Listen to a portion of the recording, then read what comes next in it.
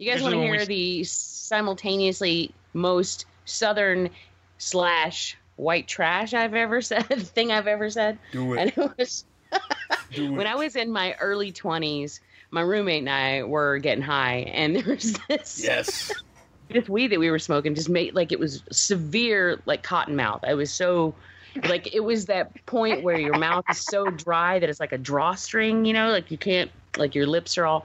So at one point in the night, I said, this stuff's got my mouth drawn up like an asshole. Drawed up like an asshole. It's a good thing. And I was like, oh my God. I'm recording this. It's awesome. You know,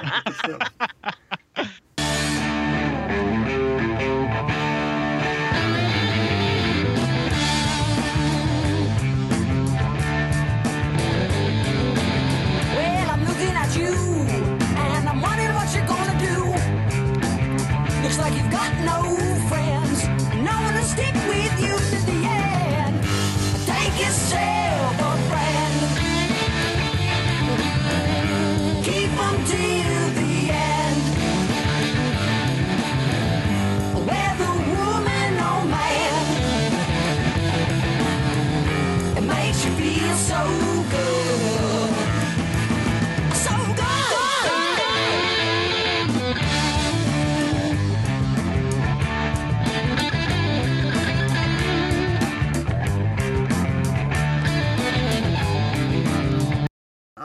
Welcome to the Civ Podcast. I'm one of your hosts, Gary Hill, and with you tonight, as per usual, is Suzanne. Greetings. How's it going? It's going. Jamie's here as well. How you doing, Jamie? I am doing pretty okay. That's good. Adequate's always good for me, you know. Oh, we have a big show tonight. We have two guests on with us. Iris is not here because she's thinking about her father right now, who's come out of surgery, but he's doing very, very well. He's in good spirits, so yeah, that's good stuff. But Brian is here. How you doing, Brian? I'm doing A-okay. Thanks. That's cool. And from the Cinema Psyops, Court's here. How you doing, buddy? I was contemplating the great words of Socrates, who once said, I drank what? That's good stuff, man. It's good stuff. But we'll start this show the same way we always start this show, and I'll ask, it'll be about more of the same. Brian and Jamie, do a tag team and tell us what you've been watching. What have we been watching? I was hoping you'd go. We watched Mandy. That's right, yes. The new Nicolas Cage movie, directed by the guy who did Beyond the Black Rainbow. Pretty much it's a revenge flick, but it's been filtered through somebody dropping acid. It's fun. It really is. It's a bit heavy-handed with the artistic representation and, you know, really trying to be art house. And the pacing. And the pacing is... It's front-loaded with like, heavily, with a lot of just really deliberate pacing. And the action portion doesn't kick in until fairly later in the film. But when it does, it's good fun. Cage, you get some really... I mean, it's a very restrained performance from Nicolas Cage and very controlled, which I thought was very cool. It's still crazy, but it ain't full tilt boogie crazy. Yeah, I mean, but you do get some really nice moments of him just losing his shit, which is very fun. So I really liked it. Yeah.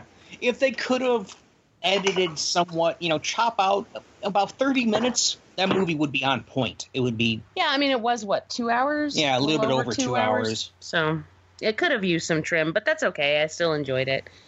Yeah. We went to see... What did we just see? Oh, The Predator. And that was fun. I've heard some mixed reviews of it, but I don't know. I dug it for what it was. I didn't think it was amazing, but I had a good time with it. I smiled. I laughed. I like Shane Black, and I love his dialogue and his characters, so that went a long way for carrying the film for me. Gotta say, when you consider all the Aliens movies and all the Predator movies, let's forget about the Aliens vs. Predator movies, The Predator series is all solid in my book, while the Aliens movies, with the exception of 2, they're a mess. So, I'm Team Predator. With the exception of 1, you mean? I had fun with it. We went to see that on my birthday. That was my birthday present. Or, well, one of my birthday presents, but that was what I wanted to do, was go see The Predator, because I was really excited about it. And I had a good time. I thought it was really fun. I don't think all of the humor landed. To me, some of it just didn't, and some of it seemed a little forced, but a lot of it really did. And I had a great time. It was pretty cool. And there was something. Oh, we finally watched Unfriended Dark Web. Ugh. Which I liked more than he did. Yeah, but that's a low bar on my side. I did not like that movie. I will say this. I do like the first Unfriended. I love the first one. Because I can forgive a lot of things when you just go ghost. With the supernatural, you can explain all that. When you're trying to tell me, oh no, you see, there's these hackers and they're really this good and they can really do all this. I'm like, no, I know a little bit about computers. Not much, but I do know you can't do that bullshit. But, whatever. But I will say, I actually like the characters in this one. As far as being likable and not complete, idiots. Whereas in the first movie, I thought they were all kind of reprehensible. So they're teenagers. Yeah, but they're teenagers here too, or maybe college students. They're young adults. Okay. Jesus, how old am I? They're young adults. I can say I just rewatched Hackers, the movie, and I believe they can do anything on a computer because of that movie. So there you go. Yeah. I'm gonna unleash my Cookie Monster virus. Still love it though. It's real dumb, but I still love it. Just type Cookie, you'll be fine. It's a big pile of stupid, but it is enjoyable. However, Dark Web is not. I really did not like that movie. I did not like my time watching it. I enjoyed it. I had fun with it. And there at least one of the deaths was a very fun sequence for me. I enjoyed the whole thing, and I thought it was funny. I don't know. At the end of everything, if you can entertain me, that's mostly what I care about. And I mean, I will get cranky about details in film if overall I don't enjoy my time watching it, because then that's just more to piss me off, But if there are some sticking points, even with those sticking points, I can have a good time, then I guess what more can I ask for? So yes, there were some, get out of here moments with that movie, but overall, I didn't hate it. I had a fun time with it, so there you go. So what you're saying, that it's better than Smiley? Well, yeah, but... Well, yeah. I had to take the jab. But they still did it for the lulz. Yeah, definitely. I had to take the old Devour jab right there. I'm sorry, continue, No, that's okay. I love Devour callbacks. You know that. Was that... I mean, we've watched a bunch of other stuff. That's probably the most notable... Yeah. Like the newer things. I thought we saw something else in the theater recently, but I can't remember what. Well, we did. We watched The Nun. The Nun. Did you already talk about that? I don't remember. Possibly. I don't remember if I had seen it when we did our last show. I don't know. But anyway, we did see The Nun, and I liked it quite a bit, just for atmosphere, if nothing else. It had a very gothic, cool, just dark, creepy atmosphere that I was in love with. And I liked the score quite a bit, too. So, I mean, it was a simple story, nothing phenomenal there, but I don't think it was bad. I just think it, just wasn't anything, that'll blow you away. But I didn't care because I was so mesmerized by the setting, which, by the way, I found out was at least partially filmed in an actual working monastery in Romania that has been around since the 1200s. So I thought that was cool. Cool. I thought it was okay. Really liked the atmosphere. Again, I liked the characters. I thought they were good. Wasn't very scary at all. No, it wasn't scary. That's about it. Well, It was no beef. Blumhouse has a way of destroying the good scares in their trailers. Well, yeah. That's true. That sadly. And that should be about it. Oh, we watched. Oh, Jesus. Try again. We what? God Try damn it. again. Do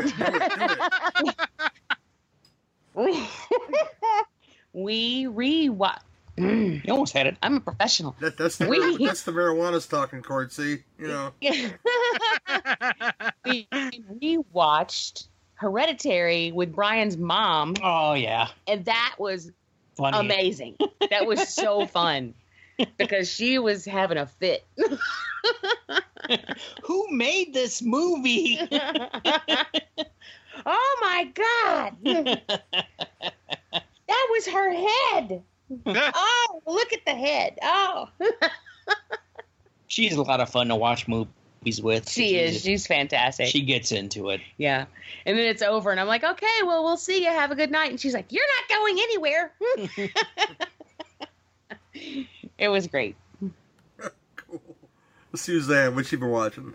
Oh, God. I've been rewatching a lot of old stuff again.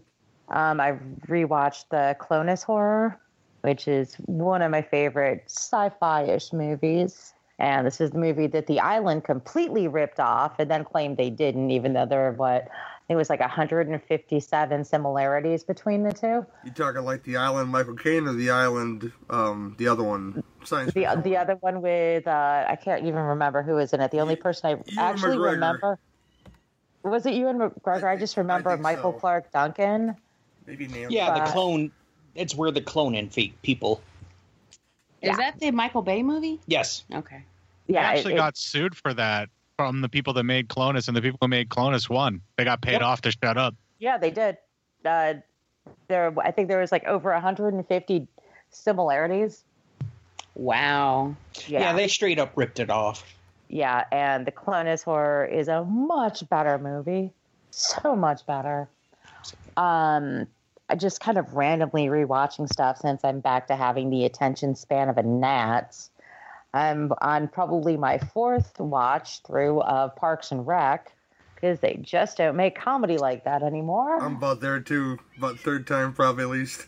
It's one of my favorite shows and it never gets old.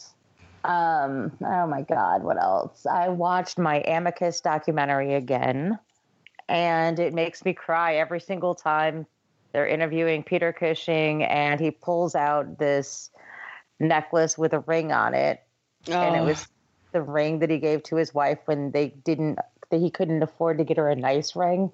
But he always kept it after he died, and big fat tears always start running down my face when I see that.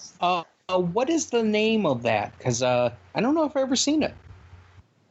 It's just hold on, I can tell you in just a second. I'm looking at it. Yeah, I got it on I think Amazon. It's just Amicus House of Horrors. Nice.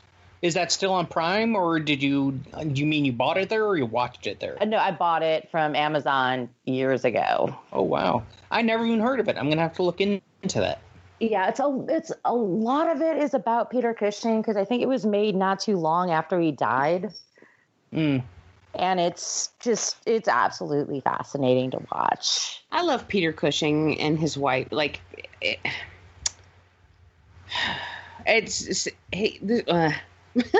the relationship with him and his wife comes up a lot, in like people talking about him in documentaries or even interviews with him. And it just always touched me, and how deeply he was affected by her death. Mm-hmm. That just, it's tragic, but in a very romantic way. Yes. Always remember, when it comes to Peter Cushing, he's gone, but can be brought back by Disney. So there's that, right? Better than the original. And last night, I got to watch one of my favorite cheesy movies of all time, Kiss Meets the Phantom of the Park. Oh, my God. Star Child.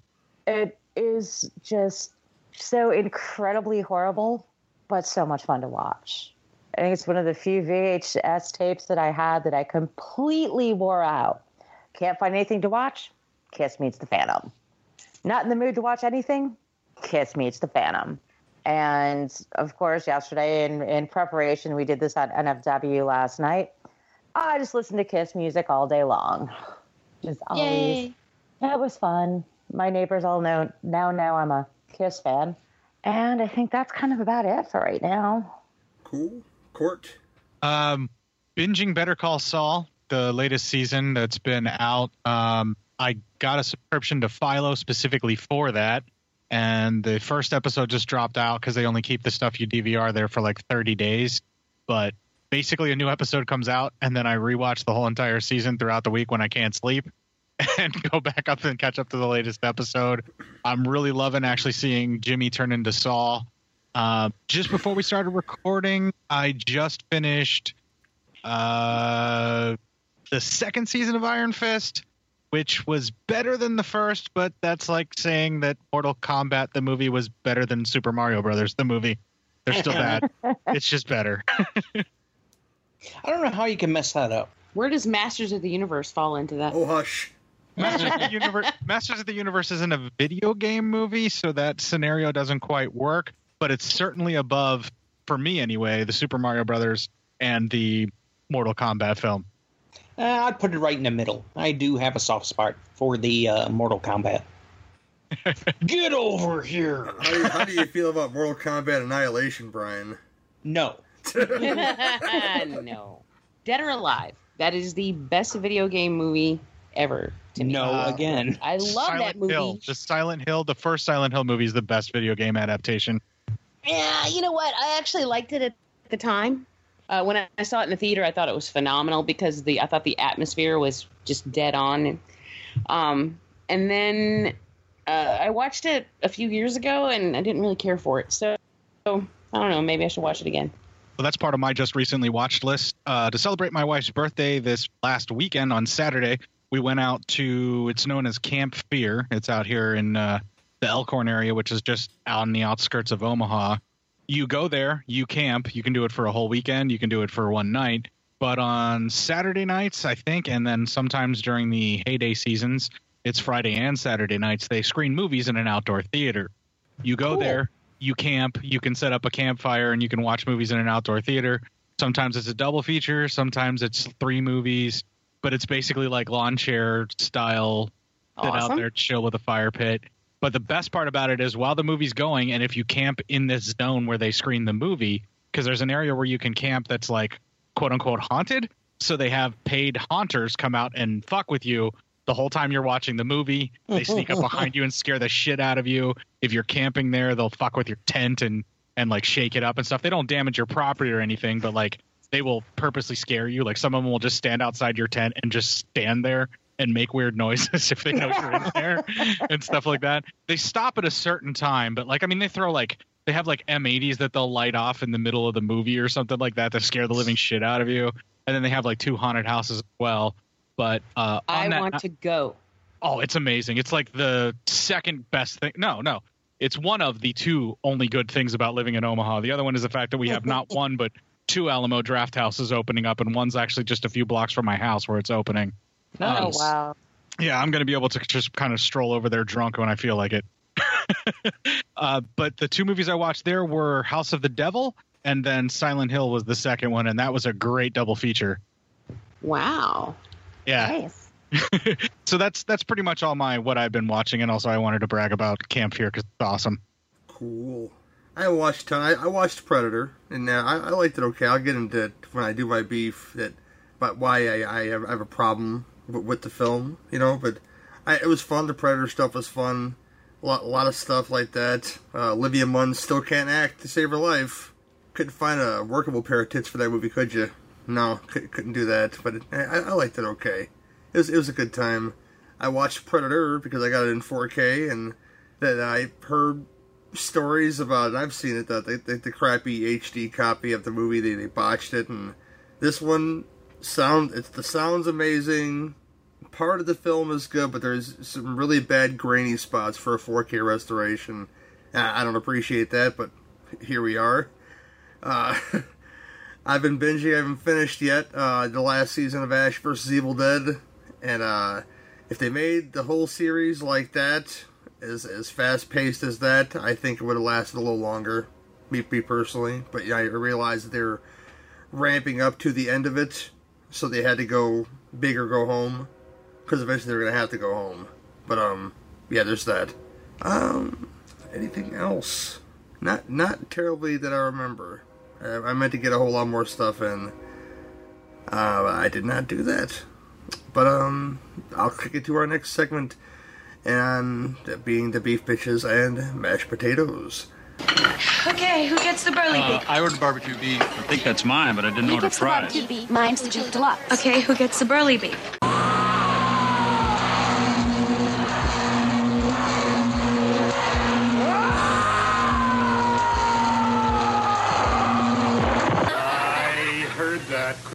I'll ask one of our guests first.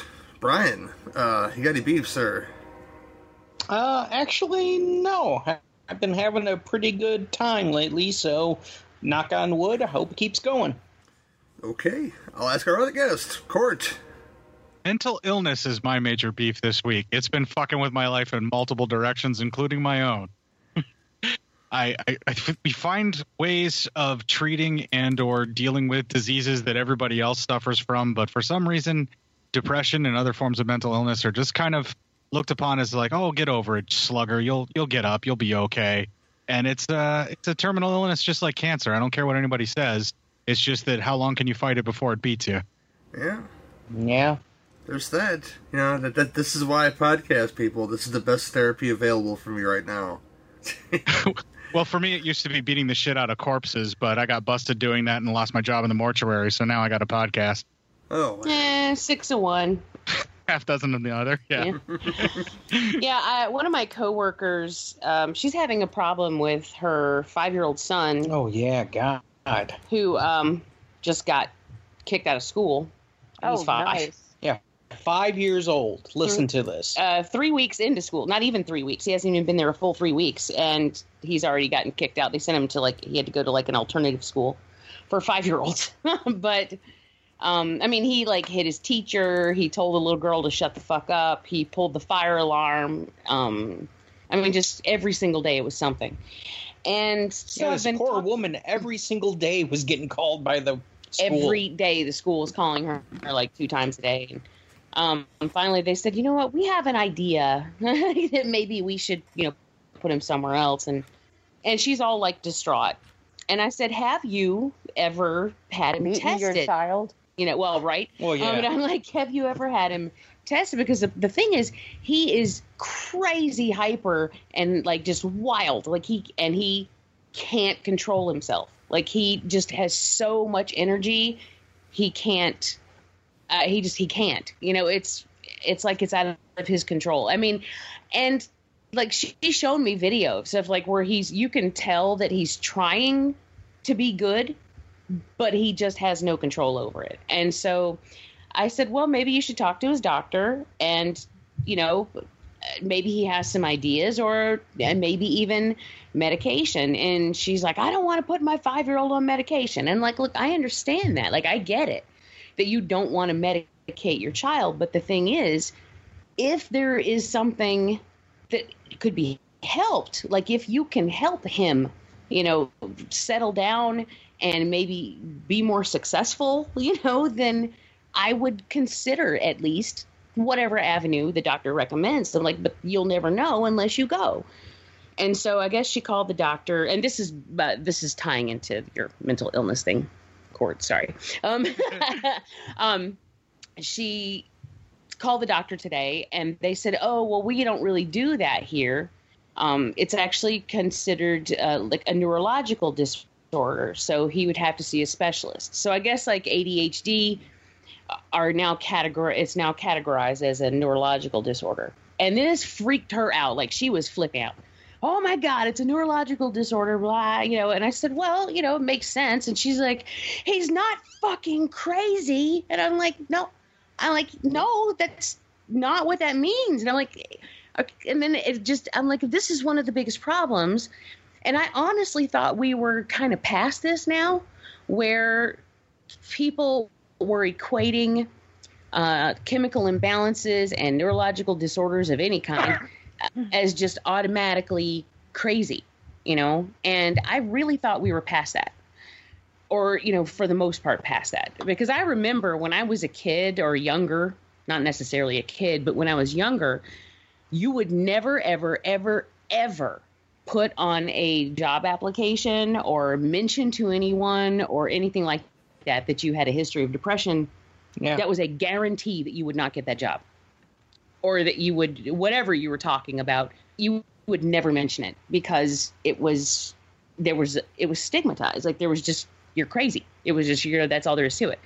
Well, then we finally got to the point where we can accept that it doesn't mean that there's something, I mean, you're not a nut, you know. It is, you know, it's treatable, and you can stabilize it if you know, for most people, if you do it the way you're supposed to. And, you know, it's not something to be treated like a, I don't know what I'm trying to say. But anyway, the fact that she got so freaked out because the word neurological was tied to this, and like possibly your son. I mean, and honestly, to me, that makes me feel better.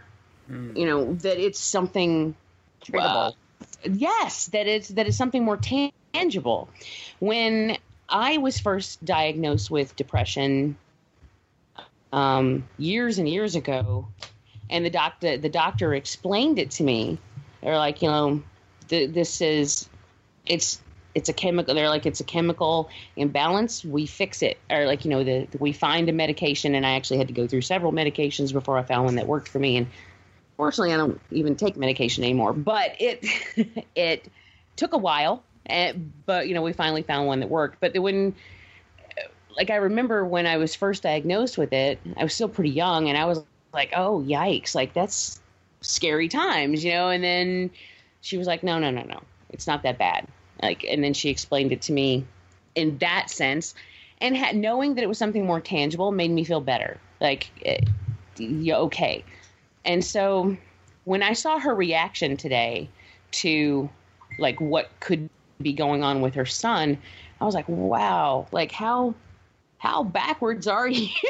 Like, that you don't, I mean, you would rather not treat your son because you think it looks bad. I mean, this is basically what, throughout the conversation, because of the way it would look to people, or like, so the way people would perceive him, or her for that matter, for medicating her son, she just didn't even want to do it.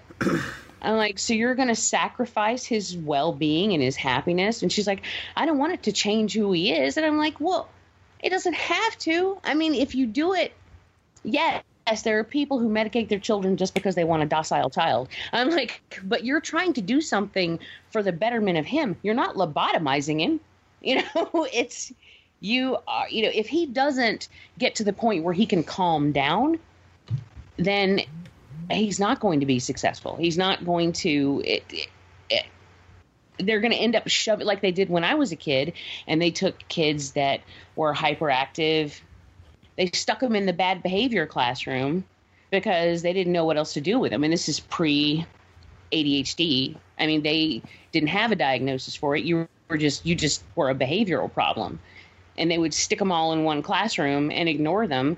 And so not only did they not get any help, but they didn't get to learn anything either. They were just shoved into a corner and forgotten about. And I'm like, you know, you don't want that.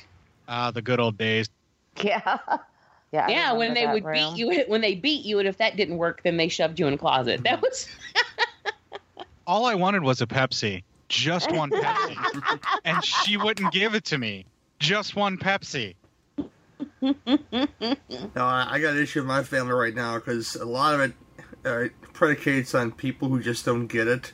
I mean, my own mother, full disclosure here, she suffers from bipolar and depression and PTSD from some stuff that happened when she was much, much younger that I'm not even going to get into right here because it hurts to talk about.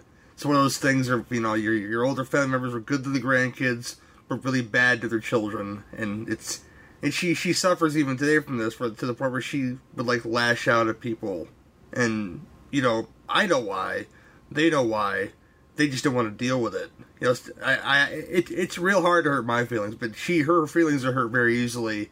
Like, they got together this weekend in Michigan, and my aunt two of my aunts and my uncle and their family got together and didn't even tell her about it. And I instead of, calling her and saying, hey, can you get this time off of work? Because it's obviously planned.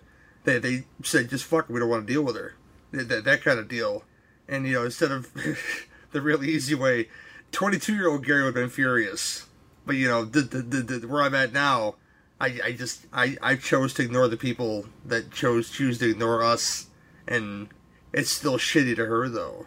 And this is what bothers me about family members and people who live out there that don't know how to deal with it, so they just don't. And they're just assholes about it. And I think that goes hand in hand with your friend and her kid.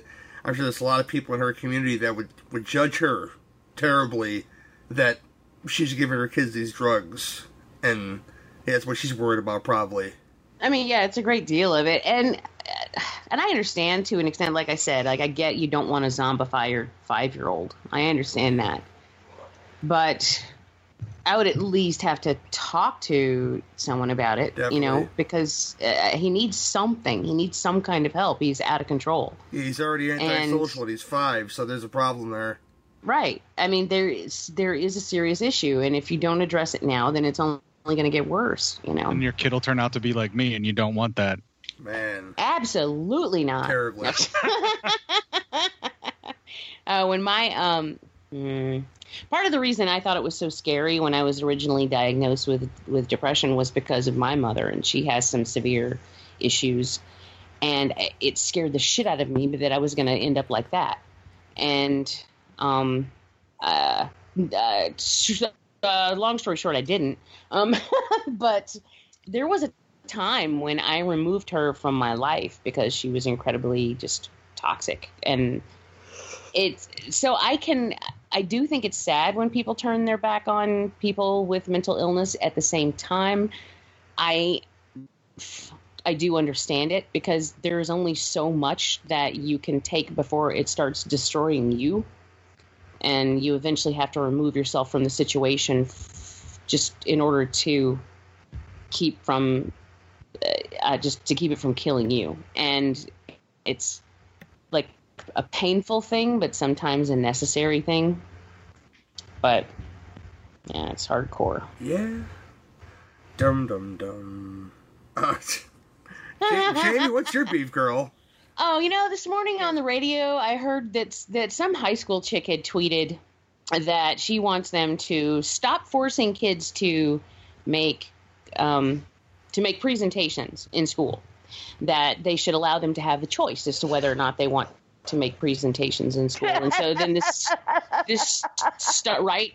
So this started this whole firestorm on Twitter, and like everyone's like yeah, like you got like 500,000 kids retweeted this and all this stuff. And now because of this, they're having a serious conversation about how some experts think that making kids do presentations could be detrimental to their mental health. So God, you've got to be fucking kidding me. No, so they're actually discussing whether or not they're going to stop this. And I'm like, okay, first of all, yes, please give us one more way in which our children will not be prepared for the workplace or their future, because that's exactly what they need. Secondly, if you give them the choice, how long do you think it'll be before the kids who actually do want to do presentations won't do presentations because no one else is, and it's not the cool thing to do? So, that is bullshit. And it just, I'm like, seriously? Detrimental to their mental health. Now, look, we've all had to do some sort of presentation at some point in our lives. Some of us thrived on it. I always loved it. I had props and everything. But some people, yes, do, get really messed up over it, But the thing is that it's a learning process. It is a learning thing. It's something that you really need to be exposed to, especially if you have an issue with it, because at some point in your life, it's going to come up. It's going to be necessary. And, I would rather be freaked out in school over being unable to perform at work and then, I don't know, losing your job or, to the extreme. But it's just, I don't think anyone's ever died from it. from like giving a book report. Or they have, but I'm not aware of anyone ever dying from that. Even if you work a retail job, you have to be able to speak to the public. Yeah, I mean, that's an excellent point. Yeah, I mean, So, I don't know. I give a lot of hard stares at my job. Fuck those people, okay? A lot of scoffing and hard stares, just to let them know that I'm good and annoyed. Well, I also, because of that, I learned a new term today, and that is lawnmower parent, which is a term for the parents of today who don't allow their children to suffer any obstacles because they mow everything down that's in their child's path. So, I can't wait for real life to beat the shit out of those people. Anyway, so that was mine. It's just another on the pile of give me a fucking break. I mean, I hate it, but are in a generation of fucking morons. I'm gonna go find me some lawnmower parents and make fun of them just because, Pair them up with the helicopter literally surrounded by people that really cannot get out of their own way. I mean, like, look up from their phone crossing a street. We should let them. I'm talking. We got to go back to survival of the fittest. I've always been a proponent of that. I have too. I mean, if you get hit by a car because you're too stupid to look, thank you for not reproducing. Mm-hmm. Yeah, I mean, I have always. I mean, hey, we didn't wear helmets when we were kids. Yeah, if you didn't make it. All little turtles were not meant to make it to the sea, and if you didn't make it out of childhood because you didn't wear a bike helmet, then there's probably a reason for it.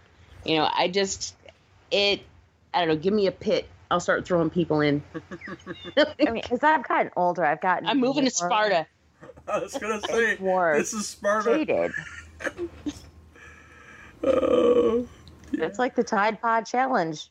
Oh. Let me introduce you to oh my God, was that stuff?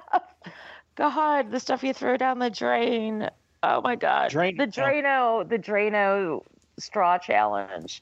Yeah, you thought Tide Pods were good? Snort this. I think a snort comic cleanser would be hilarious. Like it up in smoke, I was just about to say, it's turning blue. That means it's working. Suzanne, what's your beef girl? I don't know. I don't know. I'm just kind of going through this phase right now where I really just dislike pretty much everyone. But I like you, Suzanne.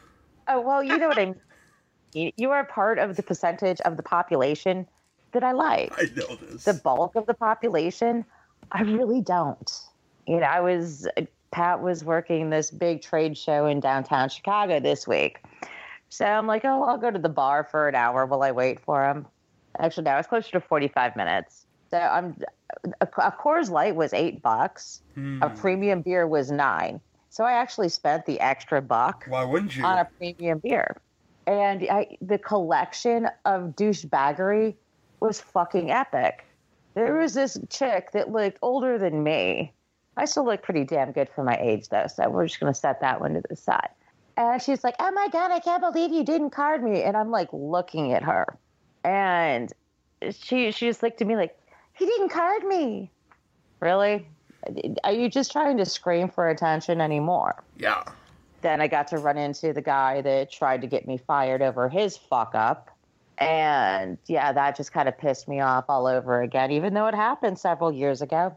I don't forget things. And Pat was pretty much trying to muscle me away from him because I was like, I had a golden opportunity to trip him and watch him fall on his beer. But, I'm sure karma would bite me in the ass for that. My former neighbor who now decided, she used to text me every once in a while.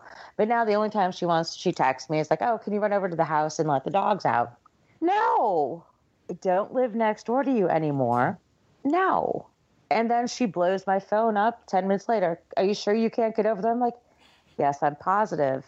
And she texted me even later. It's like, are you there now? I'm like, no. N-O, no. That's the best one. I know you said you weren't going to go, but are you there? I was. How about now? Yeah, I know. How about now? Absolutely now. Even if I had nothing else to do, which I kind of did have nothing to do, but that's kind of beside the point. Like, no. If you can't say, hi, how's the new house, then, and only ask me for something only ask me to do something when you need it, no. No is always going to be the answer. And, you guys when you saw the guy, the coworker guy? Yeah. If you had a gypsy button, would you have given it to him? Yeah. Absolutely. I was just picturing that scene. Sorry. Oh, absolutely.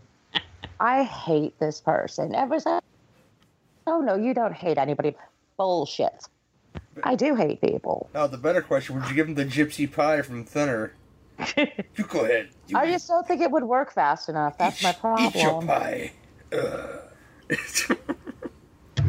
I don't know that when with the pie, it worked damn fast. Still not fast enough. I want instantaneous. As well, I'm just a instant gratification kind of person. And I understand what you're saying about family. After my grandmother passed away, and this was back in, it was a long time ago.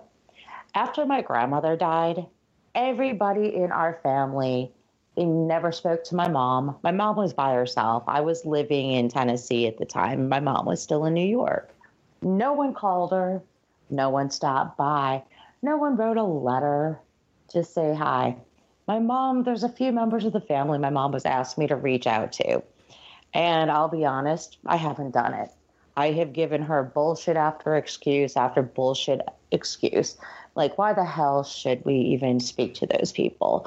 They treated us like plague victims. See, this is why when I have my funeral, I'm going to make sure in the will I'm going to write a list of people who can come to my funeral, who can't come to my funeral. It's going to be like I want everyone to come to my funeral, and then they can read my list of grievances. I'm going to find a 400-pound black man who can hold the list. He's going to be there holding that list. You guys are all on that list, by the way. Just, I won't be on the list because I'll be dead.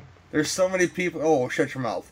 There's so many people at the rate I'm going. I'm older. At the rate I'm going, I'm going to be killed in the street by a fucking wild hobo or something. But, you said what to me?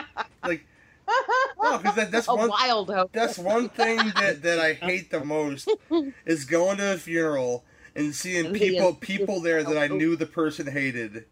That's one thing that I hate the most. And yeah, they didn't like you. Why'd you even show up? You could fucking leave now.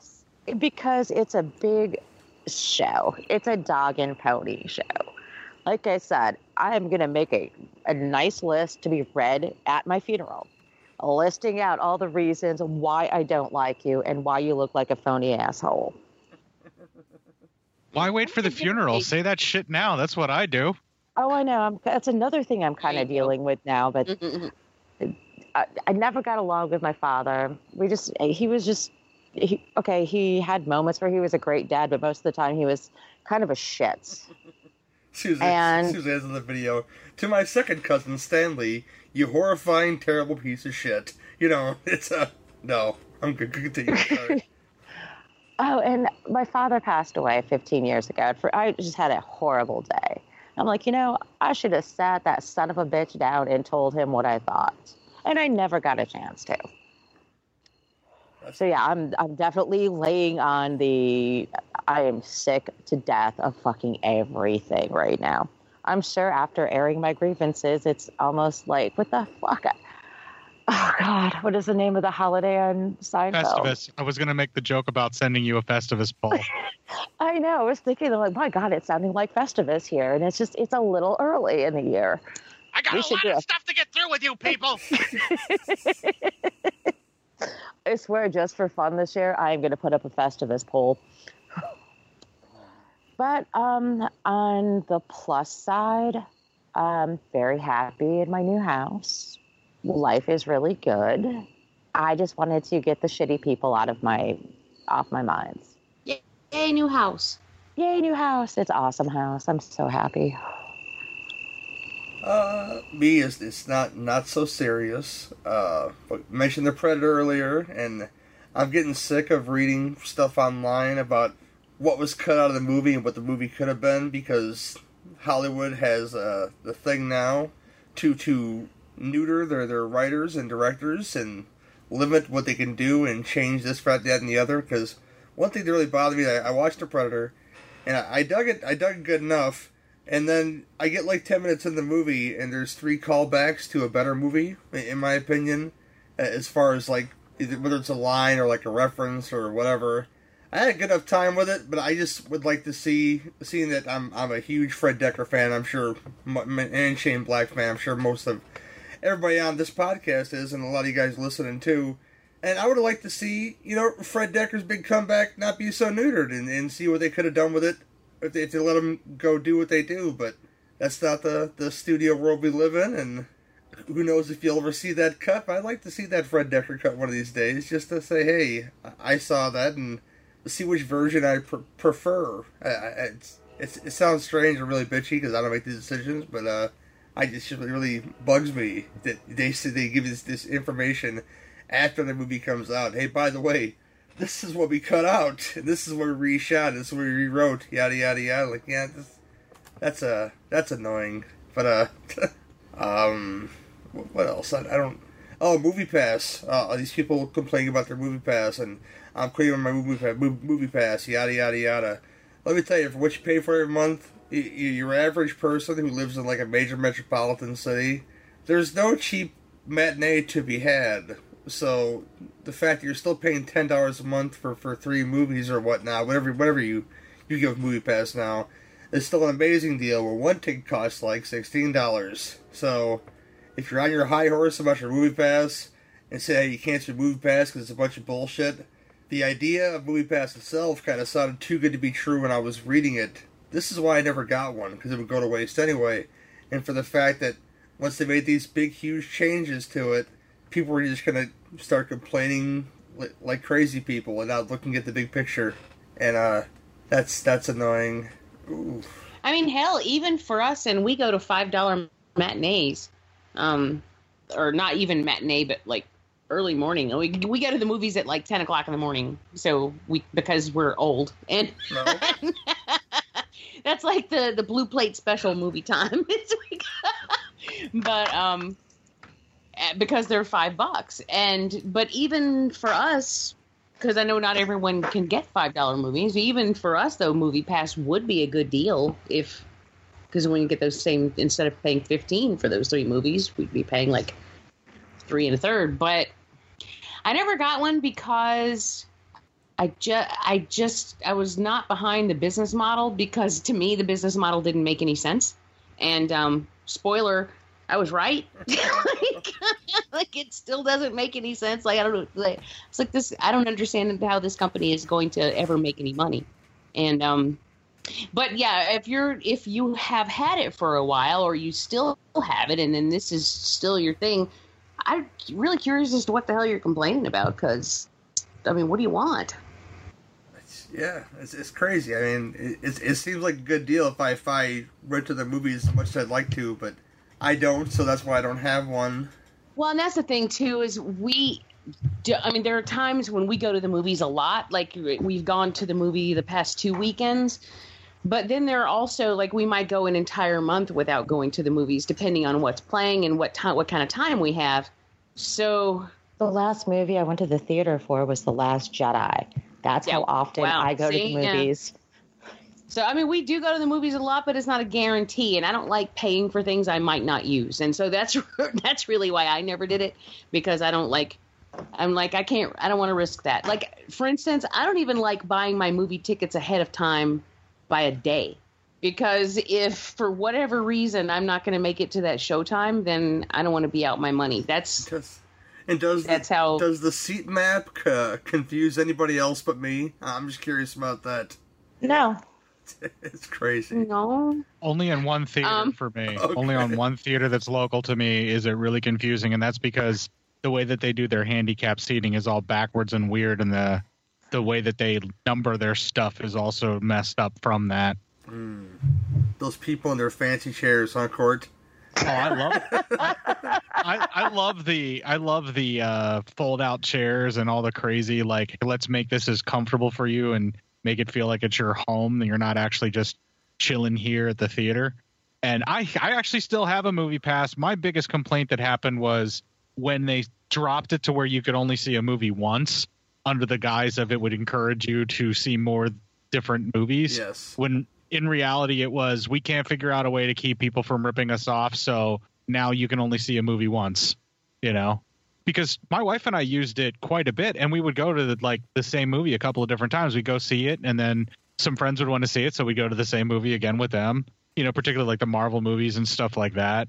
And we still use it every now and then, but mostly the selections have just basically died off. And the only reason that we haven't canceled it yet is I'm on a yearly plan and I can't really cancel it early. Like, I won't get my money back anyway. Mm-hmm. So we're just keeping it until my year's almost up. It's coming up soon. So, yeah, you know, I'm didn't they also recently restrict what you can and can't as far as like new releases? Yeah. If it's a newer release and it's like, I can't remember exactly how they do it, but there's certain movies where they'll black it out and you can't see it on the newest dates when it would be the most expensive for them and stuff like that. But I never actually, I mean, I'm not the guy that goes for the crazy latest release. I mean, I saw The Nun on Thursday night, like, and it was premiering that Friday, but we got like a special sneak preview thing in one of the theaters that was partnered with Movie Pass out here in Omaha. And I saw The Nun on like Thursday night on my Movie Pass. And I'm glad, because I was really disappointed in it. But it, you know, it has its ups and it has its downs. And I've been talking with my wife about dropping the Movie Pass thing and going with the local AMC's version of that. It's more expensive, and you can see 3 movies a week, which is all the more we ever got on Movie Pass anyway, if we're being honest. But it's less restricted. You can see as many of the same movies many times as you want, as long as you fit into their parameters. You can see 4D, you can see IMAX, all that other stuff. And it still counts towards whatever bonus points and things like that. And I know Alamo's planning on looking at doing something similar to that. And if they do that in the one that's going to be built up near my house, then I guarantee you that that's the route that I'm going, because that's like my favorite theater experience is Alamo. And they have specialty screenings that are just made for me. I mean, I saw Summer of '84 in the Alamo out here with full 4K digital projection, and it was an amazing experience. Nice. Yeah, we have MJR here, and I love them. If they had like a movie thing, like a thing like that, I think I would probably consider that. We are rewards members there, and they treat you right. Like, they have good prices. They have decent prices on their concessions. The theaters are really nice and super clean, and particularly the one we go to, I absolutely love it. And so, yeah, I would look into it there. I can't stand AMC, so I won't go anywhere near them. But, I mean, because, Jesus Christ, I remember the first time when I first moved out here, we went to an AMC to see something, and it was so god-awful expensive. I was like, oh, my God, never again. Like, just no. And then we actually had to go to an AMC to see Green Room when it came out, because that's the only place it was playing, was this one theater that was like half an hour away. So we went there, and again, I was like, why am I here? I hate AMC. So it was miserable. Like the whole experience was miserable. So we stick to MJR, and if it doesn't play at MJR, we pretty much don't see it. But I don't know. That's like the only, I would consider something like that if they did it, but that's because I'm a very loyal customer to them. But outside of that, I don't care. The idea is successful in that people will do it. People will do the subscription service. Yeah. So the theaters just need to work out a way to do it to where it's beneficial for their customers, and yet they can still make money on it. I mean, that's the thing, is you have to be able to make money off it. Otherwise, you're just going to go under. Well, and a lot of the theaters that would probably the most benefit from it, like if an Alamo Drafthouse, I mean, they do the dinner and the movie thing all the time, or they serve you alcohol at your seat and all that kind of stuff. Mm-hmm. If I got a subscription service thing that I'm doing with them and I'm in their theater, I goddamn guarantee you that I'm going to be spending more money on whatever concession-y stuff that they have to offer while I'm there, And it's like you said, the loyalty thing goes along with that as well. So it has its ups and it has its downs. And I like the idea of a subscription service. We just need somebody to do it correctly. I mean, there's other companies that are doing it like over in Europe that have actually touched base over here. I think Cinemia started over in Europe and is now doing it over here as well. And they're like only 3 movies a month, but or something like that. Or they have different plans like that. But whenever you figure out the ticket prices, what you pay per month is still less than what you would pay. And they don't, I mean, like if the places would let you bag your credits, like you get to do with like an Audible or something like that, where if you don't go to the movies as much, you still can only use X amount per month, but you have some bagged. So like, let's say you don't use that many, so you get one that carries over or something like that, you know, anything that basically lets you get your money's worth, but at the same time is still good for the theater. Yeah. I mean, Duncan, probably 5 years ago, Duncan had been telling me about a program that his theater had. And I don't know if it was a chain theater or if it was just a local thing, but I'll have to ask him about it maybe on Sunday if I remember. And this was years ago. And I was like, wow, it sounded like a really cool thing. And I'm like, I wish they would do something like that over here. Only, you know, I think they did it better over there. I think the business model sounded more stable. So, yeah, they just need someone to implement it properly. And you're right, people will do it. Because, I mean, one thing that people are really good at is signing on to things that automatically come out of their bank account and then either rarely using them or forgetting to use them. And then that's honestly the way a lot of places are able to make money, is because more people than not don't cash in on them. So even though you have some people who will go to the movies 3 or 4 times a week, you're always going to have that certain number of people who rarely use it at all, but they still continue to pay for it. So, well, it's like how gym memberships work. They hook you, They get you to buy a shitload of it all up front, and or get the monthly thing that you have subscribed automatically under the guise of paying less per month, but they know it's a guaranteed money coming in that you'll never even recoup your expenses for by coming back. Right. Yeah. Man, that was fun, guys. But people say Christmas is the most wonderful time of the year. This is my most favorite time of the year because it's back to school time. Not for me, for all those little shit children out there that are invading my matinees. They've gone back to pushing pencils, and I can enjoy a movie on a Tuesday afternoon now. It's good. It's good on both ends. They're not learning shit, and I'm good to watch a good movie in peace. So, to celebrate that, we chose to discuss 2 films about students who build shit that is ultimately destructive. Doing Big Hero 6 and Real Genius. We'll do this in chronological order, with Real Genius first, right after this. Hey, Andrew. Hey, Maddie. Do you like horror movies? I sure do. Well, did you know that most horror movies are inspired by real-life horror? Really? Like what? Well, take The Shining, for instance. That's based on Stephen King's real-life addictions, or The Purge, which could be our country any minute now. Oh, and The Strangers, which is based on a real-life murder. People should be talking about these things. Hey, guys. Oh, hey, Producer Michael. Hi. Well, I hate to break it to you, but somebody already is. It's you. That's right. We are Friday the 13th, the podcast where we talk about horror in real life and horror in media, all from an LGBTQ perspective. Because we gay, y'all. We are proud members of the Legion Podcast Network, and we can be found on iTunes, SoundCloud, Stitcher, or wherever your favorite podcasts are found. And follow us on Facebook, Twitter, and Instagram. Come along with us on this crazy journey, and as always, get slayed.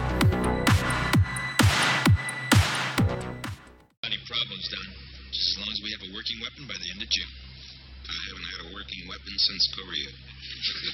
When the military runs short on brains, they go hunting in Pacific Tech, an exclusive institution for outstanding intellects, where the superstar of smarts is Chris Knight. You have a jacuzzi? Absolutely.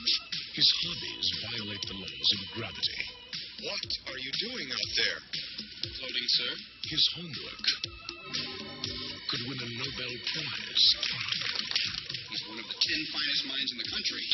And his IQ is higher than most people can count. I can't understand it. Have you ever seen a body like this before in your life? She happens to be my daughter. Well, then I guess you have. But when Chris makes the scientific discovery of the century, you did it. His classmates want the credit. You're not number one around here anymore. His professor wants the publicity. And the military wants to use his discovery as the ultimate weapon. This is not good. So Chris is about to turn getting even into a science. And show them. Roger. Open Bombay doors. They should never try to outsmart a real genius.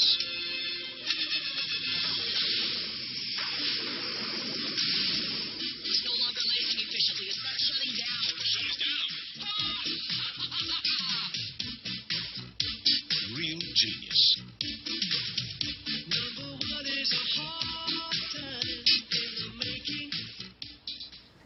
Real Genius. Your cheapo plot synopsis is: teenage geniuses deal with their abilities while developing a high-powered laser for a university project. When their professor intends to turn their work into a military weapon, the whole time he did, they decide to ruin his plans. This stars, of course, the great Val Kilmer. That guy looks so strange now. Gabriel Jarrett is Mitch Taylor. That guy looks a little weird. Michelle Mayron, who I've always enjoyed her. The Man with No Dick, William Atherton. John Grease, always awesome. Stacey Peralta in this movie. Holy shit. Oh, man. Oh. Monty Court's sexy Ed Lauder shows up in this movie as well. I'm gonna yes, indeed. But I'm gonna kick at the court first. Ask him, how does he feel about Real Genius? All right, this is a deeply ingrained in my childhood film for multiple reasons, and I'll try and keep the love fest down to a minimum here as much as possible. But this is one of those films where I think I saw this probably like maybe 5, 6, 7, somewhere like that when it was on HBO. And I felt like I kind of found my place where I'm like, okay, these people are kind of like me, you know, because I knew even kind of back then as a kid, like it was right around the time I think I was starting like kindergarten and first grade. And I could just kind of tell that I wasn't like the other kids. And I was actually pretty different. And I felt like an outsider and I just felt like just weird. And then I saw this movie and I'm like, well, these guys are weird and they're outsiders and they're doing all this crazy cool stuff and they're not letting the fact that they might be smarter than other people be a hindrance. And it just kind of stuck with me. And it's one of the movies that I've watched while I was kind of being pushed through school and getting put. I'm not even going to mince words about it. And I'm not doing this to brag. This is just what happened. When I was a kid, I got tested into, they call it the gifted program, but it's for kids that have a higher IQ that have an accelerated ability to learn. And I got shoehorned into that right out of kindergarten into first grade. And it was right around that time that I found this movie. So being put into that program and basically just shifted away from all the other kids in school and just kind of becoming an outsider and then seeing this film, life kind of made sense and felt like I knew where I was headed. And then like, if, you know, these kids can do what they're doing and still have fun and be wild and crazy and rebellious and all the things that I wanted to be at that age, it made sense. And it was just kind of, it worked out. It was so much fun to watch. And I loved all the crazy sciencey stuff. And it made me kind of proud to be a nerd. So, and I've always loved it ever since. And I can't separate that moment in my life watching it from watching it now, even though watching it now, there's plenty of things that I see where I'm like, oh, hold on, movie. That's not right. Don't do that.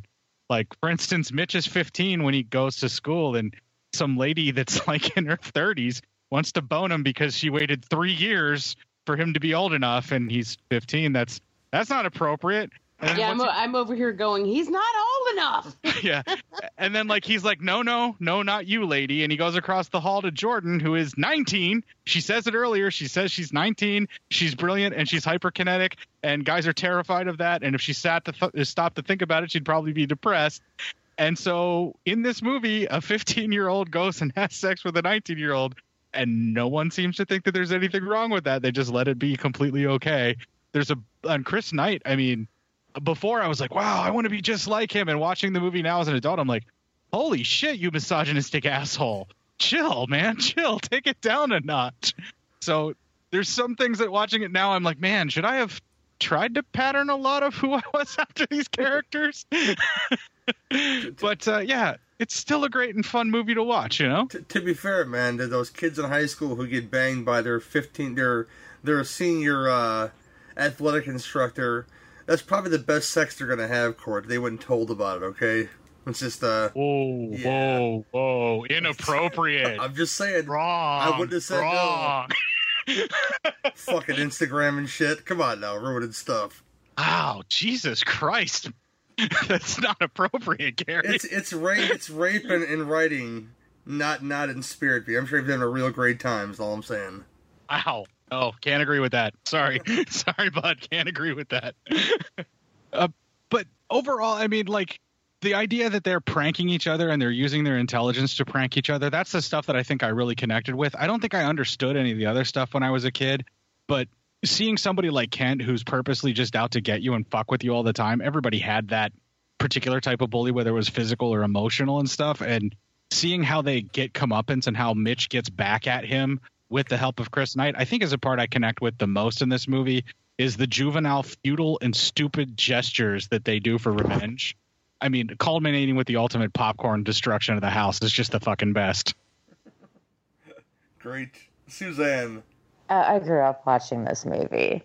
And, you know, once again, it's the first time I ever saw Val Kilmer. And, yeah, I was kind of in love with him for a while. Still maybe a little bit, too, even though he looks a little bit doughy now. But that's kind of beside the point. But I know I love this movie. I love the music. William Atherton is at his absolute smarmy, douchey best. He's just such an asshole in this movie. But, you know, that's what he does. And my favorite character was always Jordan. I always thought she was such a sweetheart. And I just looked her up on IMDb. You know, she only did 10 movies. And I think I've seen all of them. And it's kind of a shame because she had a good run there for a little while and then just kind of stopped. Yeah. She was great in Revenge of the Nerds. She was this one that I remember watching on HBO in the middle of the night called The Joy of Sex, where she was a high school virgin and trying to get information on sex. Yeah. She was in Valley Girl, another Deborah Foreman connection for her. Yeah. And I'm just really surprised that she just stopped. And the last thing she did was in 1988. And I really think that's a shame. I really liked her a lot. And I like the fact that she wasn't, you know, your Hollywood pretty. She was pretty, but she was more of your brainy pretty, if that makes any sense. I grew up watching this. I can't even count how many times I've seen this. Probably watched it every time it was on HBO because it was in this like time span where it played on HBO at least every other day, if not daily.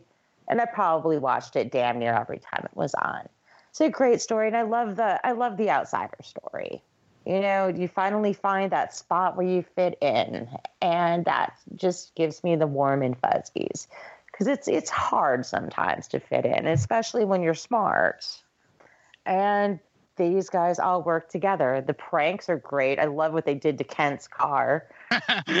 That was my favorite prank because that was just hilarious, and Ken is a douchebag. He's just your standard brown noser, just come right up the professor's ass the entire time. And he kind of gets everything that he's got coming to him. I was just thinking now, you know, watching it as an adult, I'm like, well, if he'd been in that house when that laser hit and the heat hit the popcorn, wouldn't he have been fried too? Yeah, it's supposed to be hotter than the sun. It would have melted all of that stuff. It wouldn't have reflected off. It would have just melted a hole right through it, but let's not get into that. Yeah, let's not. No semantics here. But I love this movie. Like I said, it's a treat. It reminds me of being, you know, it's like preteens. It was just one of my favorite movies, and rewatching it still kind of is. Cool. Brian. I've seen this movie a ton. Back in the ye olden days when I was in my early 20s and working at video stores, back when they still had video stores, we were limited to watching movies that were PG-13 or less. So any movie worth a damn that was rated PG-13 or under, I must have seen 300 times, and this is one of them. It was just in a constant rotation. It was always good for a laugh, and I honestly hadn't seen it for a good long while. So this was a good catching up with it, and it aged well. I enjoyed my revisit with it. I think it's a damn shame Val Kilmer's ego wrote so many checks that even his considerable talent still couldn't cash, because he was really good in this. And you can see he has that he had a charisma, a star quality. And he had a good run for a while, but eventually, because he's such an asshole, people just had enough of his shit and quit working with him. And I think that is a damn shame, because he could have done a lot more than what he actually did. He's humbled himself quite a bit nowadays, though. What's that? He's humbled himself quite a bit these days, though. Yeah, he has. But, I mean, there's a good, at least a decade-long space in the middle where he just vanished. Yep, it was. Well, he kind of has to humble himself. He looks like Beau Bridges now. Yeah. Doughy. So, I mean, I think of what might have been if he just didn't turn into, such a jackass. But, oh well. I really like Kent. I mean, he's an asshole. He's the atypical suck-up. But he's a good foil. I really like that actor. I'm blanking on a name. But he's done other such things. Almost other characters like that. Because I can see him in my head playing the same kind of role. He was in Bachelor Party. Maybe that was it. He basically played the same character. He was Tawny Kitane's ex-boyfriend. That's it. Yes. That's probably what I'm thinking of, because even while watching this, I'm like, was there a sequel? Was he in the sequel? Val Kilmer probably wasn't, but they probably got this guy back, and then I'm like, no. And I like his douchebagginess. He does douchebag really well. And for me, my favorite part is the whole talking to Jesus and, quit playing with yourself. You are God. That cracks me up. It's a good, solid flick. I get a bit of a vibe of Best Defense from it, the whole, military subplot and how they're going to weaponize this item and, make a death ray. I don't know. I like the idea of the kids revolting at the end, the big popcorn house bomb. I mean, it's one of those typical things where, okay, and then the next scene that you don't see in a movie is everybody going to jail, but, whatever. Yeah, but they saved the day at the end, so nobody goes to jail. Yeah, exactly. All you got to do is a get-out-of-jail-free card is play Tears for Fears right after you commit a horrible crime, and you can walk away. And show all the kids jumping into popcorn. That's covered in splinters and broken glass, for fuck's sakes. Don't let the kids go in there. And don't eat it. I get a kick when you see them at the very end. They're running off with, wheelbarrows and wagons full of popcorn. And I do like the fact that even Kent at the end, when he's in the popcorn house, he's going, wee! He's having a fun time, so. I would have been so happy. Oh, yes. So it's He's like, baby, that would have lasted you 2 or 3 movies. To be fair, he did build that house out of embezzlement money, if you listen to the script, so they kind of did him a favor. Yeah. So, yeah, it's a fun, what Jamie had said was a good pairing with this movie would have been Revenge of the Nerds, because they both have a similar feel to it. It's both about the underdog, the nerds, the smart kids, getting revenge. Yeah. Plus, Thomas Newton did the music for both of them, which is very evident when you're watching this film. You can hear it. I mean, plus there's a Michelle Mary connection, which I love her. I think this is the cutest that she's ever been was in this movie. I just think she's adorable in this movie. I love her attitude, her character overall. She's just cute as pie. And I think she's precious. But yeah, I think that would have been a super fun pairing, the two of those. But go for it, Jamie. Your turn. Your time to shine, girl. Well, I like this movie. I think it's a lot of fun. I haven't seen it a ton. It's one that I've maybe seen 3 times. I never really watched it a lot, but I do like it. I do think it's a lot of fun. I like the characters. I love William Atherton in just about anything, so that's always good. I've never been a Val Kilmer fan, so I can take him or leave him. But I like him in select things, and I like him okay in this, but like he's never been a draw for me. I wish there was more Deborah Foreman, because I always enjoy her. Even in this role, I still like Deborah Foreman, so I wish there had been more of her in this film, but, there's that. It's fun, my one sticking point, we got to the end, and I'm like, but the popcorn wouldn't keep popping once they took away the heat source. And Brian's like, that's your issue with this? Like, yeah, well, that's my one sticking point with that and all the other science that doesn't necessarily always work. But, what are you going to do? Everything in this film, every piece of thing that was supposed to be scientific was not in any way, shape, or form. It's what do you, it's a, yeah, I'll let him have it because fun. But, yeah. Like, I love the goofy shit, like the ice slide and I was actually watching them when they were talking about, when he was explaining to them his fix for the fuel. And I'm just like, yeah, I'm just watching this going, you have no idea. You have no idea what you're talking about. I kept expecting somebody from Star Trek to come out and start techno-babbling. And all of the people who were just standing there listening, and it was funny because the look on William Atherton's face was like, wow. And I'm thinking, you have no idea what's going on. But that's hilarious. You're cute. But it's fun. I do enjoy it. And I miss this kind of movie. This kind of comedy. I miss it. And I wish we had more stuff like this. Huh? It's so good. It's so big-hearted. Yeah. I thought you said what? Like it was a bad thing. Oh, no. Oh, no, I agree. Yeah, but you know what? That was the time period.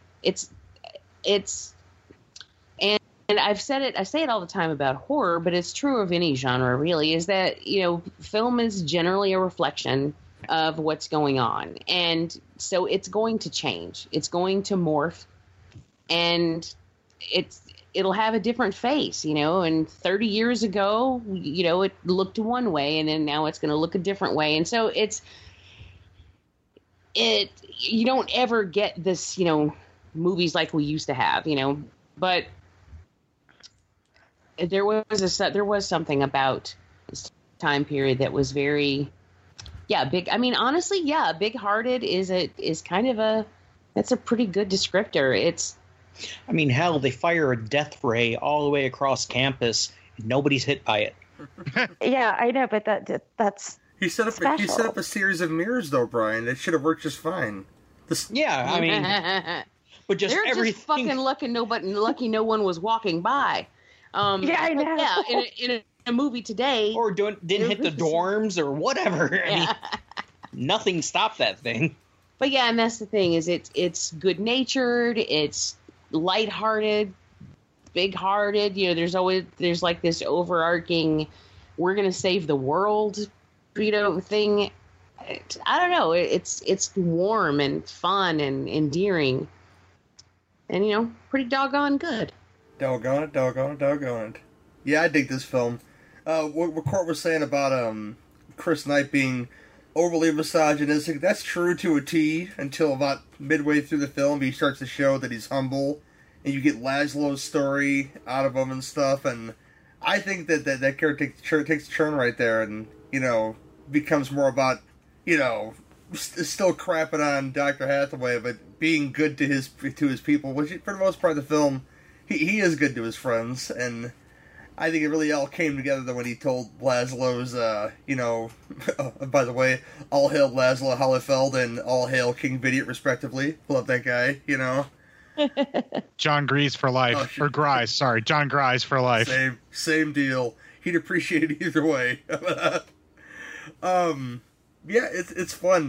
Like you said, the Jordan character, I'm going to get into more. I'm going to get to Big Hero 6, but this is a female character. This is really hard to believe because nowadays they shit all over this. Who's intelligent and capable and not stupid and not played to be stupid. I know this is really hard for people to understand watching shit like The Big Bang Theory, but I love that she could be, she explains, why she's so hyperactive and stuff. And one of my favorite lines ever, I'm gonna paraphrase this, is when Chris makes the sex party with the beauticians for his nerd friends. See how good a friend he is? Yeah, that's awesome. But just trying to get him laid. Yes. And she says, and Mitch asks her somewhere along the lines of, why is she joining in? She goes, what, necking? I'm not gay! Shit like that. It's like, yeah, she's a really quirky character. I love that character. Like you guys said, the science that doesn't work in this film, but I love the fact that it's there. It's just people being silly with ice and him slicing liquid nitrogen supposedly and putting it in a vending machine, and that works. And touching it with his bare hands and not getting serious burns from the ice. Yes. Oh. But yeah, the characters work really well together, and I thought that was Ruth Buzzy at the beginning of this film as Mitch's mother, but it wasn't. It's a different actress. So that was the only real disappointing part of this film for me, was that, because I love Ruth Buzzy so much. Yeah, look that one up, kids, if you guys don't know what that is. What else? There's tons. It's a product of the time. There's a lot of these let's make kids hate the government films, but not throwing it in your face. And I think that's something that's missed nowadays. Whereas if they made a film like this today, they'd try to make it all stuffy and serious and, damn the man. Kind of like Antitrust was. Although I do love Antitrust. But it is very heavy-handed and very extreme. This does it a little lighter than Antitrust, and I can appreciate the comedy mixed with the seriousness of them building something that can destroy somebody from space and not realizing it, and then having the guy that lives in the closet bring it all together. I love this cast of characters, I love this film, and I'm going to leave it at that. I'll kick it back to Court again and ask him what is his final thoughts, and where does he give it 1 to 10? Well, there's some stuff that is definitely, and I hate the term, but I don't know how else to say it, problematic nowadays. We're viewing it from modern eyes, I should say. There's some things that I have issues with.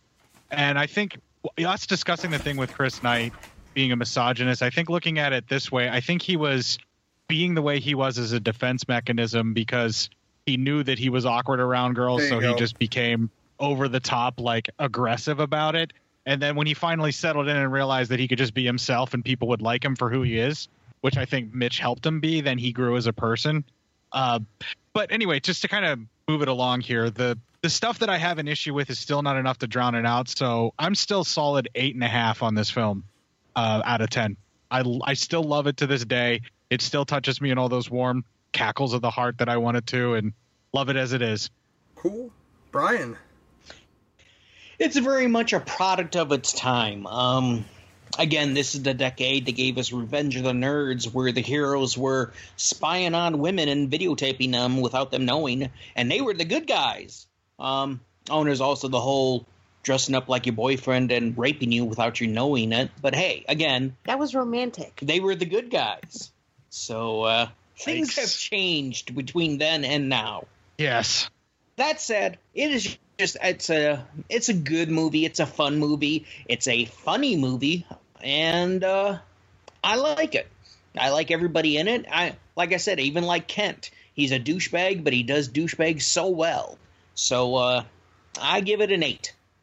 It was hot and I was hungry. That's all I'll say. Suzanne. Oh my God! I love that. I still love this movie, although I've I've tried several times to say it, but I've never been able to ask a guy, so can you nail a 6-inch spike through a board with your penis?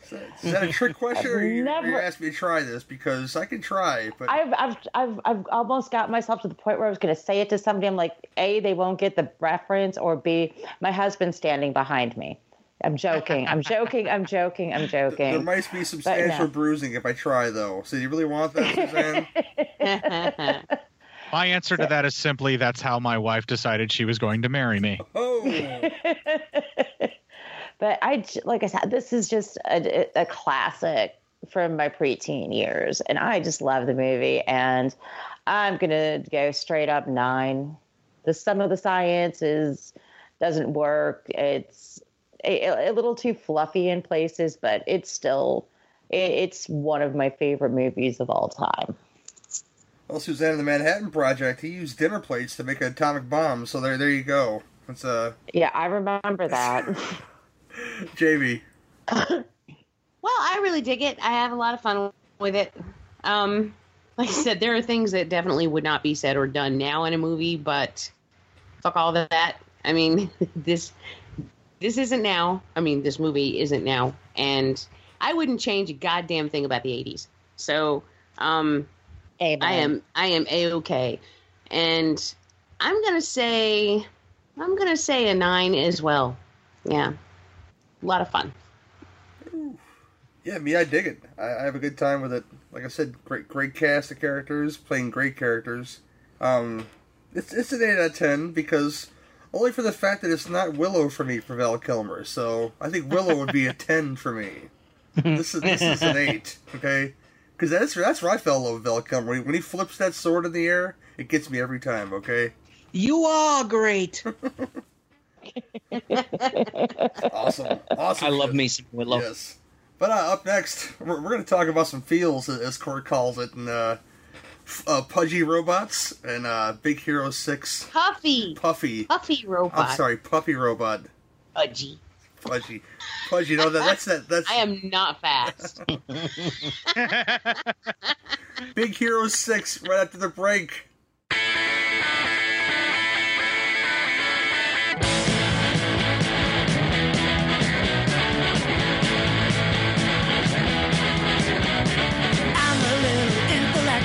Someone who knows it all. I could be your song special. You could be my New York doll, my doll. My doll. My doll. I'm a little intellectual. Someone who knows it all. I could be your song special. You could be my New York doll, my doll. My doll. My doll. Smarter than you, smarter than you, smarter than you. Can't you see I'm smarter than you, smarter than you, smarter than you. Can't you see I'm a German calculator? 5 and 5 is 10. I'll kiss you and call you later. 'Cause I wanna see you again. I wanna see you again. I wanna see you again.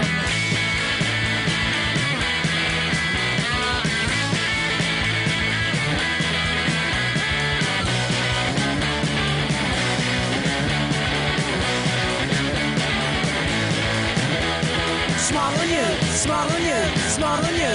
Can't you see I'm smarter than you, smarter than you, smarter than you. Can't you see I'm smarter than you, smarter than you, smarter than you.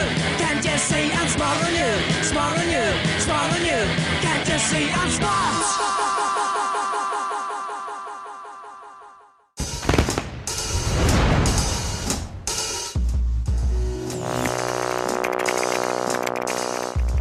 All right, let me get this straight. A man in a kabuki mask attacked you with an army of miniature flying robots. Microbots? Baymax, tell him. Yes, officer. Microbots? Yeah, he was controlling them telepathically with a neurocranial transmitter. Come on! I am not fast. Yeah, no kidding! Go, go, go, go! So Mr. Kabuki was using ESP to attack you and Balloon Man.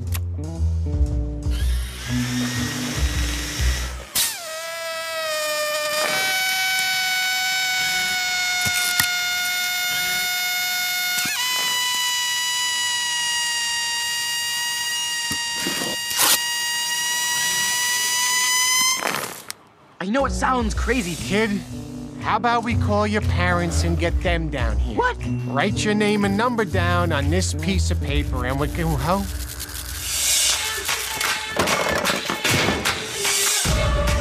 We gotta catch that guy. But first, you're gonna need some upgrades.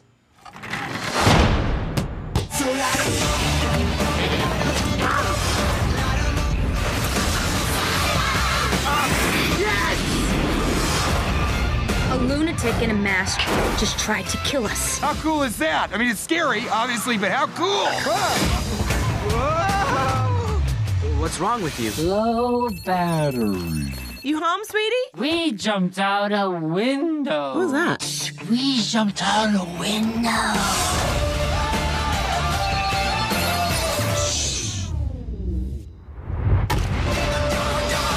Harry baby. Harry baby.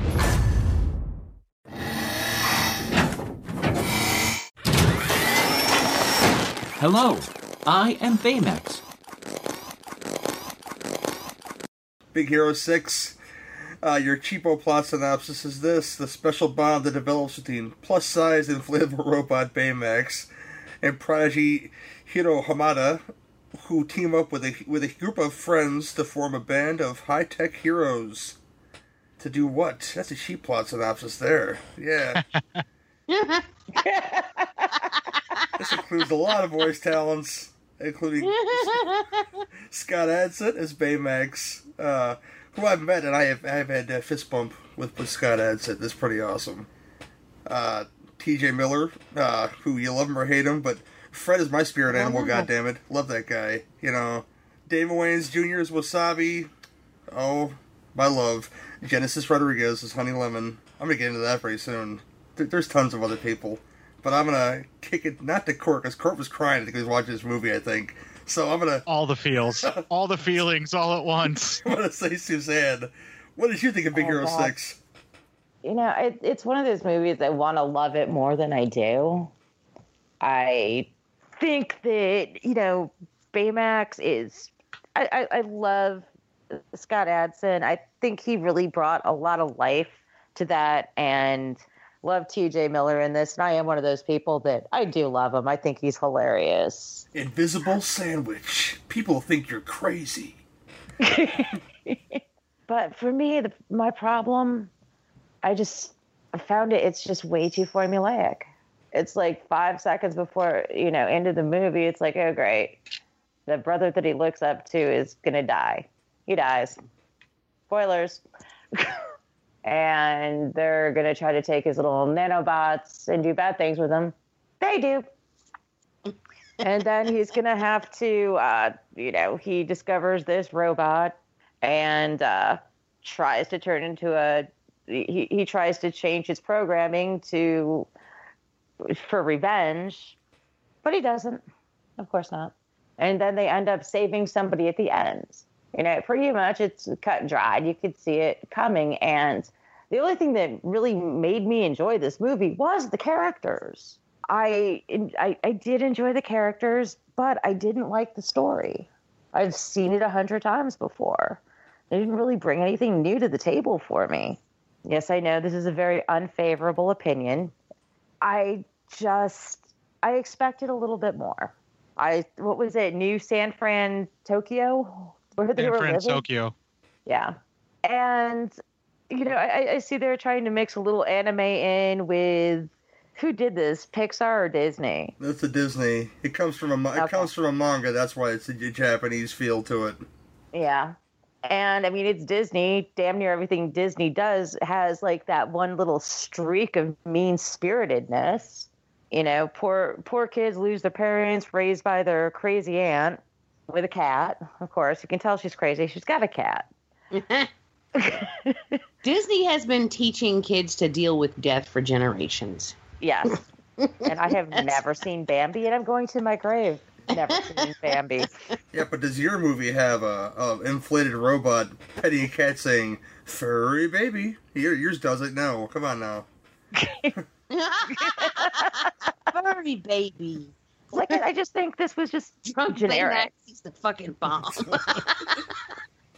Betamax was great. He was the only redeeming thing in this movie. The rest, it was just kind of, for me, I'm sorry, it was bland.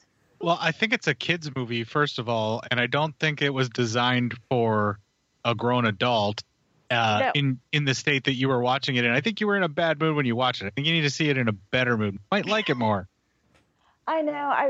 I love movies like that. I love them all. But this one just bugs me. Watch Zootopia and tell me how you feel about that movie, okay? Zootopia? Do you dislike superhero movies too, Suzanne? Is that just not your thing? It depends on the superhero movies. Okay. I really fucking love the original Superman movie. Yes. I've watched that more times than I can count. I like some of the Avengers movies. I love Iron Man. I think Deadpool is the fucking bomb. But this movie just really bothered me. And I've watched it a couple of times. Hell, I bought it for Pat.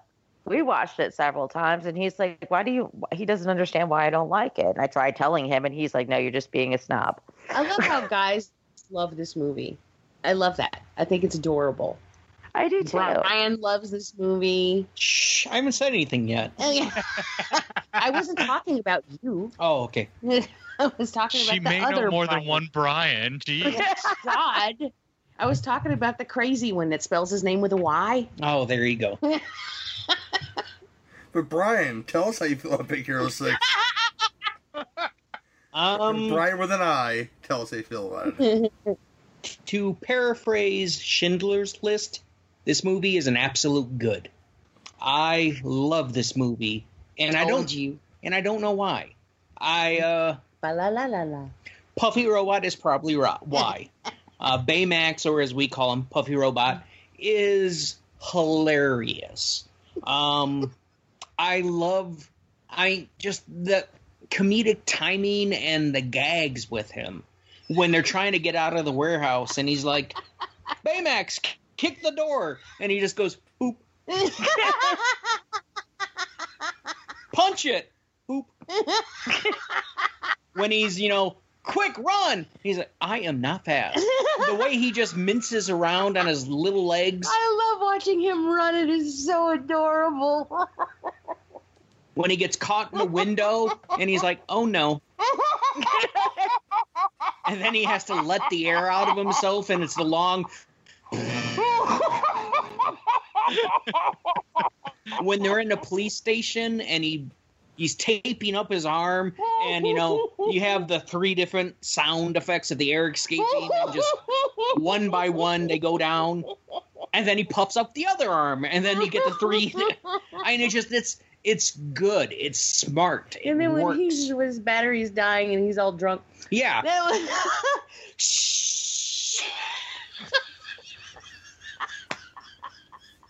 For me, Baymax is just, he is the movie. I could watch a whole movie with just him in it all by himself.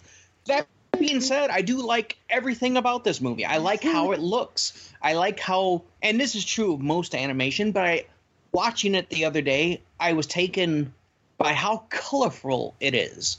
And watching realistic films, live action films, and sometimes not so much anymore, thank God. But there was a period there just some years back where everything was monochromatic. Everything was a wash and piss yellow or puke green.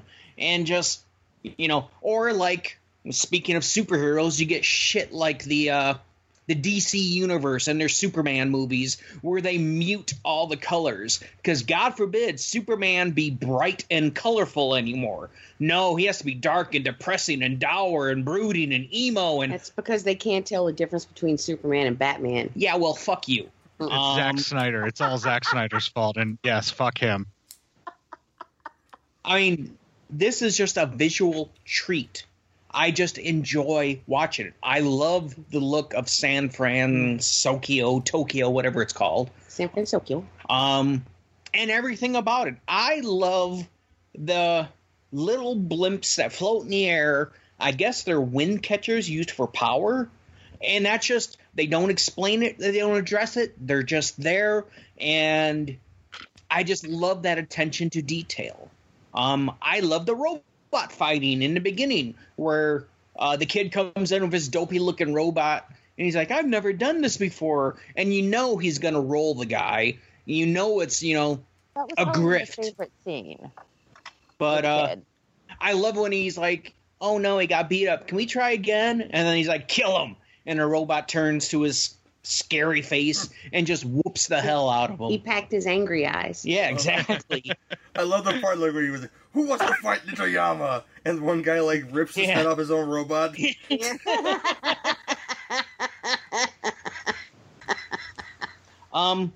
I like the nerdy friends at the college. I mean, everything about this movie I really enjoy. I like the look of the bad man, the main villain. Yeah, it's kind of been there, done that, but I don't know. He had a cool look. I love his little army of nanobot tentacles, you know, because God knows I love Cthulhu, so that's right in my wheelhouse. Just everything about it. I love how there is an element of, you know, my daughter's dead, so I'm going to kill this guy. And I'm going to take everything you have away from you because you took everything away from me. And then when it's all gone and you have nothing left, then I'm going to kill you. And that is dark. That ain't like Zack Snyder dark, wallowing in misery and, oh, the world sucks. This is just somebody who's been twisted by loss. And he's hurt to such a degree, he is just out to hurt others. And I like that. I like the fact that he's willing to, they don't really address it, they don't call attention to it, but he's chucking cars and huge cinder blocks and pieces of wall at kids. I get the idea that he doesn't want to kill them, that ain't part of his plan, but goddamn it, you get in the way of my revenge, I'm going to roll over you. I like the moment where the kid switches Baymax to kill mode. And, you know, of course they turn him off and all that, but just everything right down the line. This movie just makes me happy. It does everything right. It works. And, yeah, it hits me with some of the feels. I love Puffy Robot. I love the voice they gave him. I love the mannerisms they gave him. What about that scene where he sacrifices himself? I love the self-sacrifice scene at the end to save everybody. Yeah. And the fact that he has to make the kid, that's right out of Terminator 2. I can't self-terminate. So Baymax like, look, I can't do this unless you tell me you're happy with my service or whatever. Satisfied with your kid. Yeah, satisfied. I mean, that's right out of there. That is good writing. That is emotional shit meant to get the feels going. And for me, it works. So, yeah, I dig this film a lot. From direction, voice acting, animation, the visual style, and just how they use it, the jokes, the little mannerisms. Hell, just watching Baymax pop up for, I guess, the second time, and he's trying to get around to bed in the bedroom, and it's a tight fit, and he's like trying to squeeze by. That shit just it makes me laugh. Knocking shit off tables. That is actual footage of me trying to clear the corner of the bed. Before we rearranged the bedroom, we had this, like, I don't know what I was thinking. There was a chest right up against the corner of the bed that I have to go around to get to bed.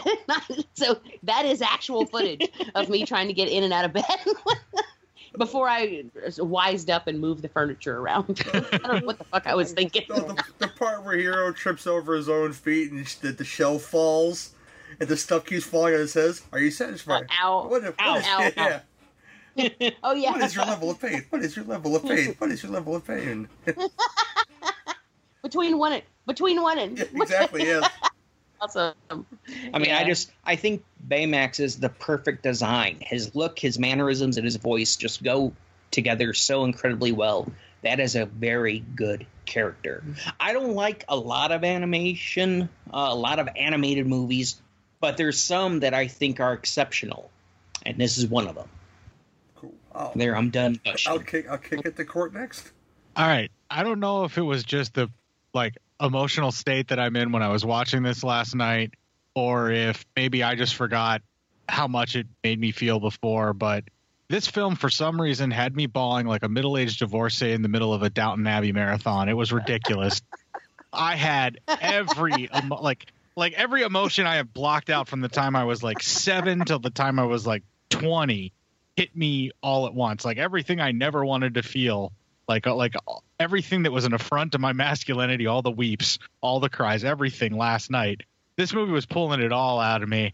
I mean, it was like I might as well have been there with a glass of wine and a fucking box of tissues just, oh, Baymax, why? You know, by the end of the film. And yeah, I was laughing my ass off at a lot of the stuff as well. But like for some reason, like everything that Suzanne had an issue with for some reason seemed to connect with me.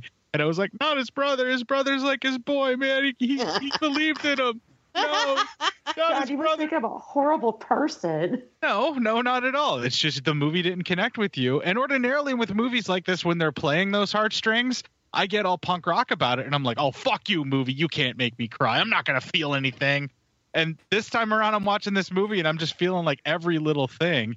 And had you seen this before? Oh, yeah. This was like this is probably the second or third time that I've watched it. I know this might be a surprise to some people out there, but like I don't actually seek out non-adult entertainment like R-rated films and stuff like that. I usually don't watch kids movies unless like my wife tricks me into it, you know, but like this one and Wreck-It Ralph were like the two that I've recently watched that wrecked me even more watching them now than when I first saw them like years ago.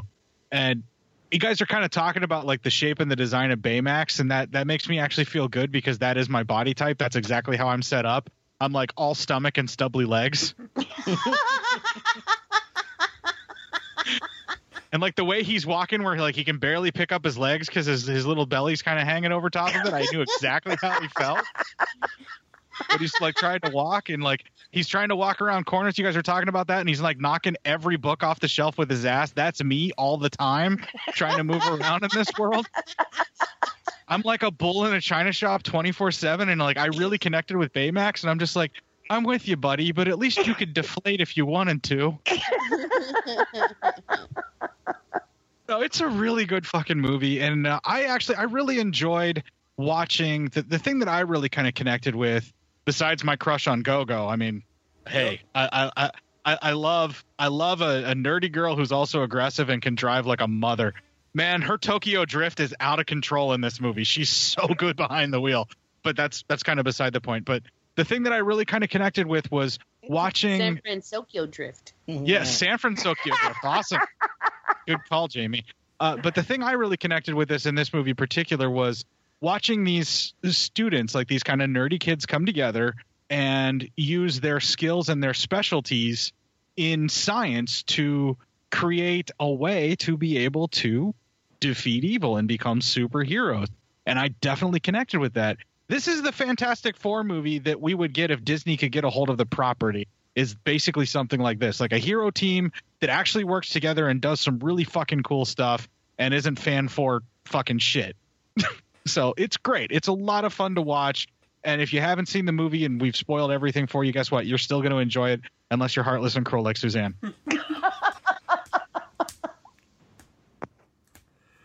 Oh my God. Jamie, hit it, girl. Yes.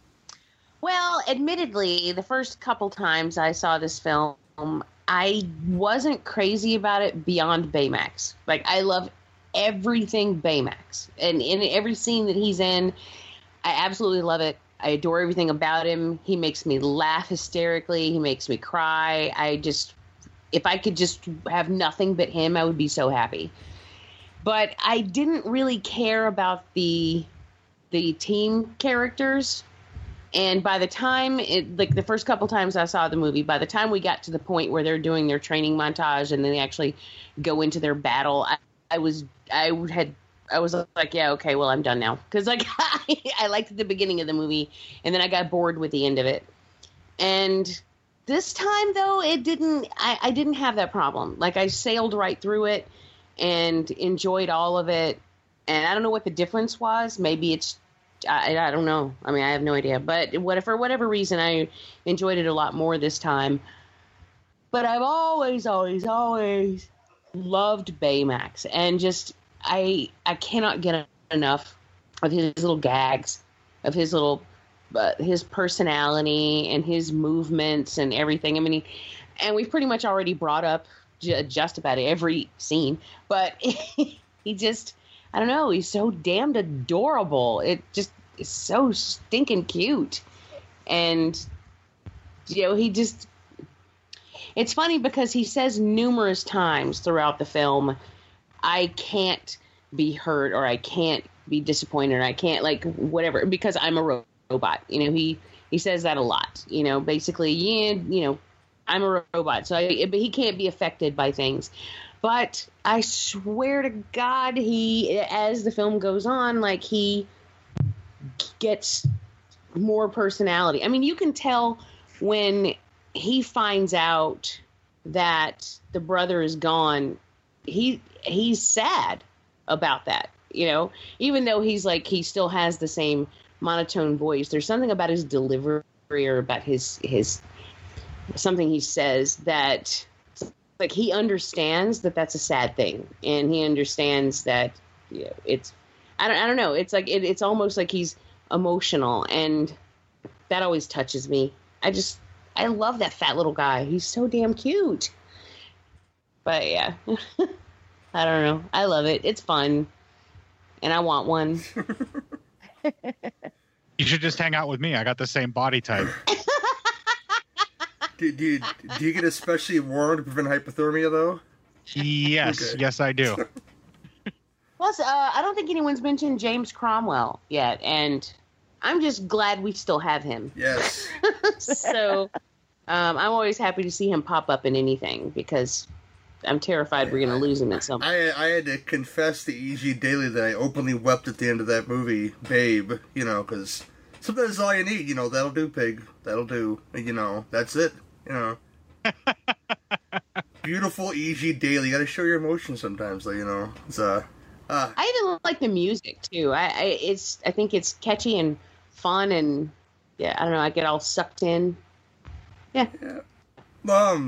Speaking of emotions, yeah, this movie, I noticed some stuff, you know, I've watched this film probably 20 times, but I never really watched it to analyze it, I guess, for a show.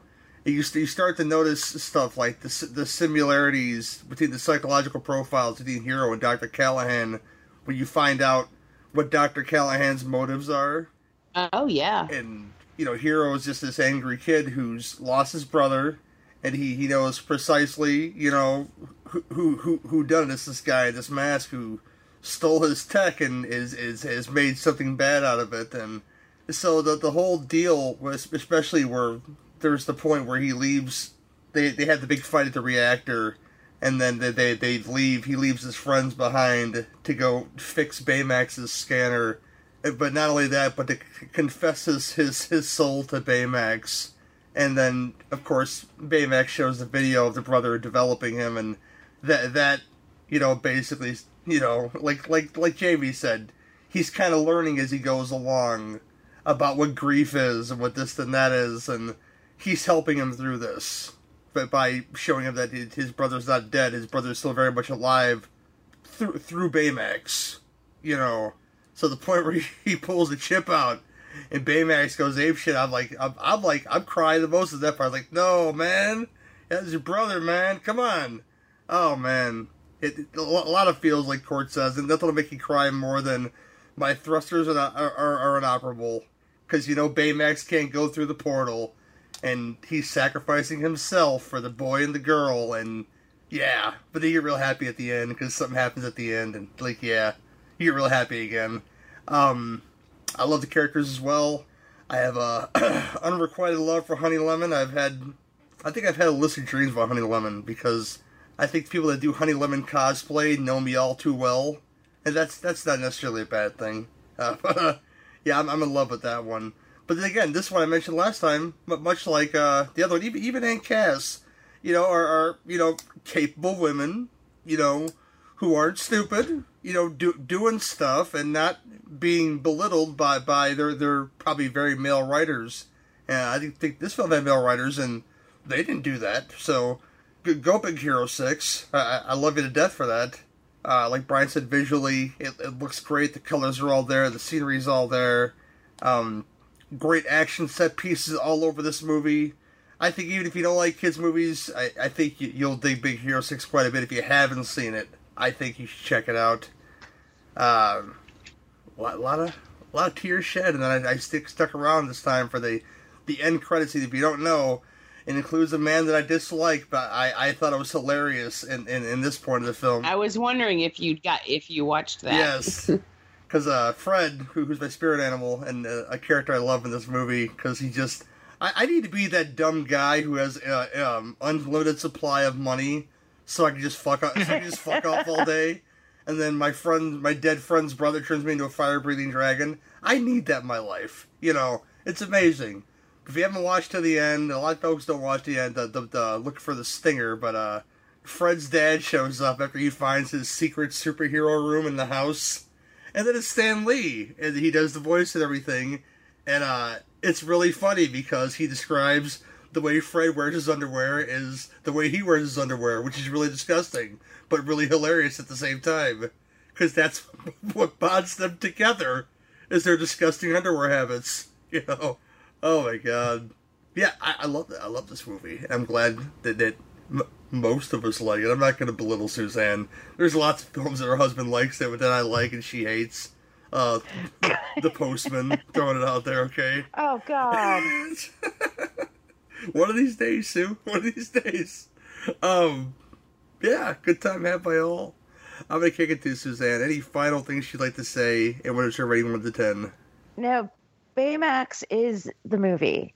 And I love everything about him. It's just everything else that drives me crazy. And Court, what you said about your wife sneaking movies in because you like watching, adult movies.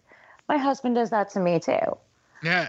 He sneaks it in. I'm like, oh, come on, really? But you should really ask permission first before he sneaks it in. Is all I'm saying. That's problematic.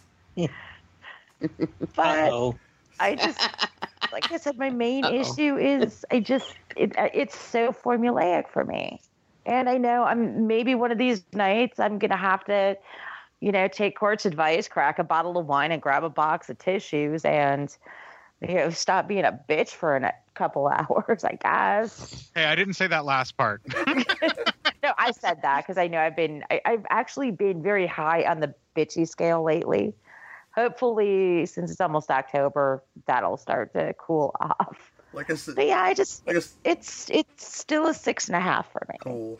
I say, go watch Zootopia. You'll hate the whole world that it lives in because that movie's fucked up. Oh God, Zootopia! I've watched Zootopia like 4 or 5 times, and that is you said it. It was like it's casual racism. That's all it is. The whole movie. It's the best blaxploitation Disney movie that Disney ever made. Right there. Absolutely. I'll go to Court next. I can't finish my review unless you're all satisfied with your care. I am satisfied with my care, okay? No, I really love this film. I don't know what it was about watching it this time around because the first time I watched it, I just had a blast and it never affected me in that way that made me feel all weepy. I just guess I'm in that special emotional state this week when I watched it. But it's a solid, wonderful, touching film despite what Suzanne might say about it. So I'm going to give it a straight 9. Cool. Jamie. Oh, boy. I really do love this movie. Yeah, I think I said everything that I could say. It's a 9. Cool. Brian. Usually when I watch a movie, even if I love it, I'm always thinking, ooh, I would have changed that. Ooh, I would have done that differently. You know what would have been cool if they would have done this? I can't do that with this film. For me, I enjoyed it from beginning to end, totally and completely. So I got to give it a 10. Oh, baby loves Puffy Robot. I do love Puffy Robot. Oh, man. Yeah, I'm with Brian. La la la la. Yes, indeed. Fist bump. I'm giving it a 10 as well. I think it's like the perfect film for me. And I wouldn't change anything about it, like Brian said. And I'm gonna stick to my guns on that 10. And good man. I'm gonna tell folks to watch this shit if they haven't seen it. It's really great. But yeah, that's it for this one, and we'll be coming back right back to close out the show. Did you ever see a film at such a young age it left you traumatized with cinematic wounds? Necrophilia. It's a dead issue, man. Don't push it. Cinema Psyops is a weekly podcast documenting an ongoing experiment on the mind of an unwilling test subject. No one should have to watch this movie. Oh, no one should have to watch this? No one should have to watch this movie. Surprisingly, it's not a topic that a lot of people really want to tackle. I'm shocked, prudes. I know, really. Right? It's the next sexual frontier that no one wants to explore. I am, in the most sincerest of senses, disappointed in you. It takes a powerful goddess like Connie, jam her arm down the monster's throat and kill it. Oh, I'm still tripping out over that. Even as a kid, I was like, I gotta find a girl like that. Every week, I get a new look of disappointment that I never thought I could get out of her. Unimaginable. At 12 years old, you should not be watching this movie. Obviously. At 13, you should not be. 14, you shouldn't be. I'm not entirely sure even 17-year-olds should be watching this. Just because you're offended by something doesn't mean that you have the right to demand that it doesn't exist. Watching this film again, I had all of this like little nerd glee with everything that kept little popping history up. doll popping up absolutely. at you. So I totally loved this film. Hey, I know why you couldn't see that. It's because your brain's warped from watching this shit at 12 years old. Yeah, this is a rough movie. I told you ahead of time when we were getting ready to do it that it was. How did you watch this shit at 12? Because physical wounds heal, cinematic ones don't. Listen to Cinema Psyops. Hey, did you guys ever notice that podcasts talk about the same movies over and over again? Yeah, as much as I love Friday the 13th, I don't need another show telling me how good it is. Exactly. Same thing goes for Halloween. It's a great movie, but come on, there's other stuff out there. There should be a show that highlights movies that everyone else seems to skip over. Like, oh, I always wanted to talk about Absentia. And I want someone to cover the room. The Skeleton Key's a good one. Then let's just do one. We can call it The ABCs of Hidden Horror, and we'll go through the alphabet talking about our favorite horror flicks that get ignored. Great idea.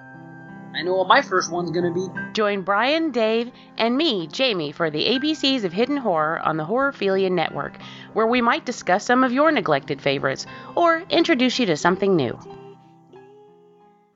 Alright, y'all, we're gonna skip the death segment, because folks are tired. They gotta work in the morning, but most of us do anyway. And, I'm gonna kick it to Why Not Court and ask him to push his shit. You can find me on Legion Podcast, but I am also a proud member of the Legion Podcast family.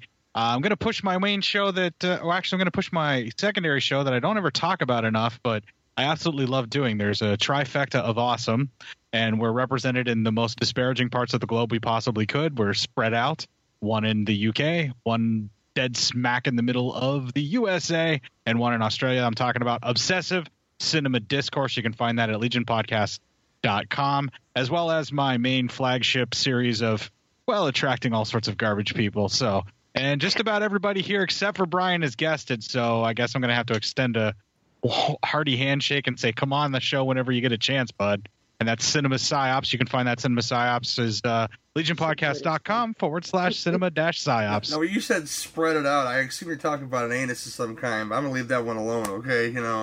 Whatever it takes to get him on the show, Gary. You know me. Because the bars can stretch. I've seen it on the camera before, and then, He is a very flexible man, and that's why he's my main bromance. Gotcha.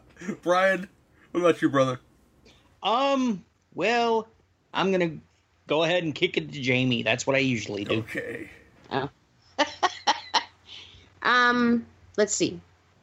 Well, we've got an ABCs that I'm working on now that will be coming out this weekend. And yeah, right. No, I'm almost done with it. I am. Shut up. I work every fucking day. But I am almost done with it. Episode S is coming out. And then I have a new episode of Devour that we were supposed to record tomorrow, but that has gotten postponed. So I'm not sure when we're going to be doing that, but that will be coming up sometime soon. I'm always doing every Wednesday the Married with Children podcast drops. And then we had an Evil Episodes come out, it was like last week? Yeah. Earlier this week. That's about right. And we should have another one of those coming up pretty soon. And I guess that's about it. Okay. Yep.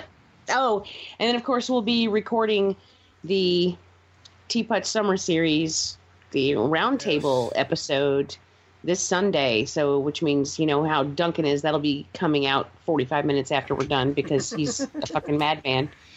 I think Liam and I are going to be the most hated people on that round table. I think this was going to happen. It's going to be bloody. I feel like it's going to be bloody, but that's exciting. Oh. And because everyone else is wrong. Blockley, too. Me, Blockley, and Liam are going to be the most hated people on the whole thing, you know. When people see where Poltergeist ended up on my list, I'll be taking more heat than you will, trust me. I don't know who is responsible for making the list look the way it did when Duncan released the tally list. Because that shit's just wrong. Yeah. I was reading that. I was like, what the fuck happened? But some of that stuff I just don't get. But anyway, that'll be a fun episode. I'm looking forward to that. But I highly recommend that everyone listen to the episodes leading up to it and then check out the roundtable. Those are always a good time. If you're not familiar with the podcast Under the Stairs, it's a super fun show. And the summer series is always like a highlight to me. I love listening to those and I love being on them. And so, yeah, I always recommend it. If you want to jump into that show, it's an excellent time to do it. Plus, it's a great way to get to meet a lot of different hosts of a lot of different shows. So if you're looking for horror entertainment, new podcasters, that sort of thing, then this is excellent for finding that. Are you done tooting that man's horn now? Because I don't think he needs any more self-vilification. That's all I'm saying. I just really, I don't know. I just really love the summer series. It's a lot of fun. There are a lot of fun people on there, and they, you know, I think it's worth some tooting. Well, the good news is if his head gets any bigger, then, you know, he'd get more piercings and stuff, so, you know, he'd be okay, you know. There you go. Don't you know? Suzanne, what do you think, you know? Oh, yeah, today, Don't Go to Sleep was released for NFW, and that's on Horrorphilia. We did a month of TV terror, so there's some hidden gems in there. And as I said, we recorded Kiss Meets the Phantom last night, so be ready for that one and hearing some very horrible singing from all parties involved. Not for me this time around, people. Oh, God, I couldn't stop. I just couldn't. I was like, I kept trying to mute my microphone, and, well, I kept hitting the wrong button. No, I sang one time because when they started playing the clunky Fat Albert music, I started singing a song from that show. So yeah, I lie. I sang on that show too, but it wasn't Kiss. Oh my gosh. This show you're listening to, and the 2 Drink Minimum commentaries can both be found on legionpodcast.com, which I am a proud member of as well, as we all are. And, Sloppy Seconds Movie Sequel Podcast can be found on horrorphilia.com with me and whoever else wants to be the co-host for that show. I haven't found one of those yet, or haven't been actively looking for one either, but we'll see what happens with that. Fleas and Flicks charity auction, first week of December. I'll keep on saying this until you guys tell me to shut the fuck up about it, but it's coming soon. I have one more show to go to in November. That doesn't mean I got more stuff not coming in, but we'll see what happens with that. Should be through a Facebook event page, like it was the very first time, and it wasn't clunky that way, so people could bid easier then. I got a nice collection of stuff, couple of nice pop vinyls, including one that is a hemorrhage from the Mad Max episode of Rick and Morty, signed by the Lord Humongous himself, people. He's a mountain of a man, and I was quite intimidated. I didn't bend over or nothing, but he was a massive fella. But yeah, that and a whole lot more fun on that page when that happens, going live. I forget the exact date, but it's the first Saturday of December. Please support that. All proceeds go to the South Suburban Humane Society, which is a no-kill shelter in not so beautiful Chicago Heights, Illinois, but they do good work there. Suzanne knows what I'm talking about. But oh yeah. But that's it for this one. Next up, I don't know what we're doing next, so I won't mention it here. But always remember, this is the Beef Podcast. If you got beef, we've got the grinder. See you guys next time.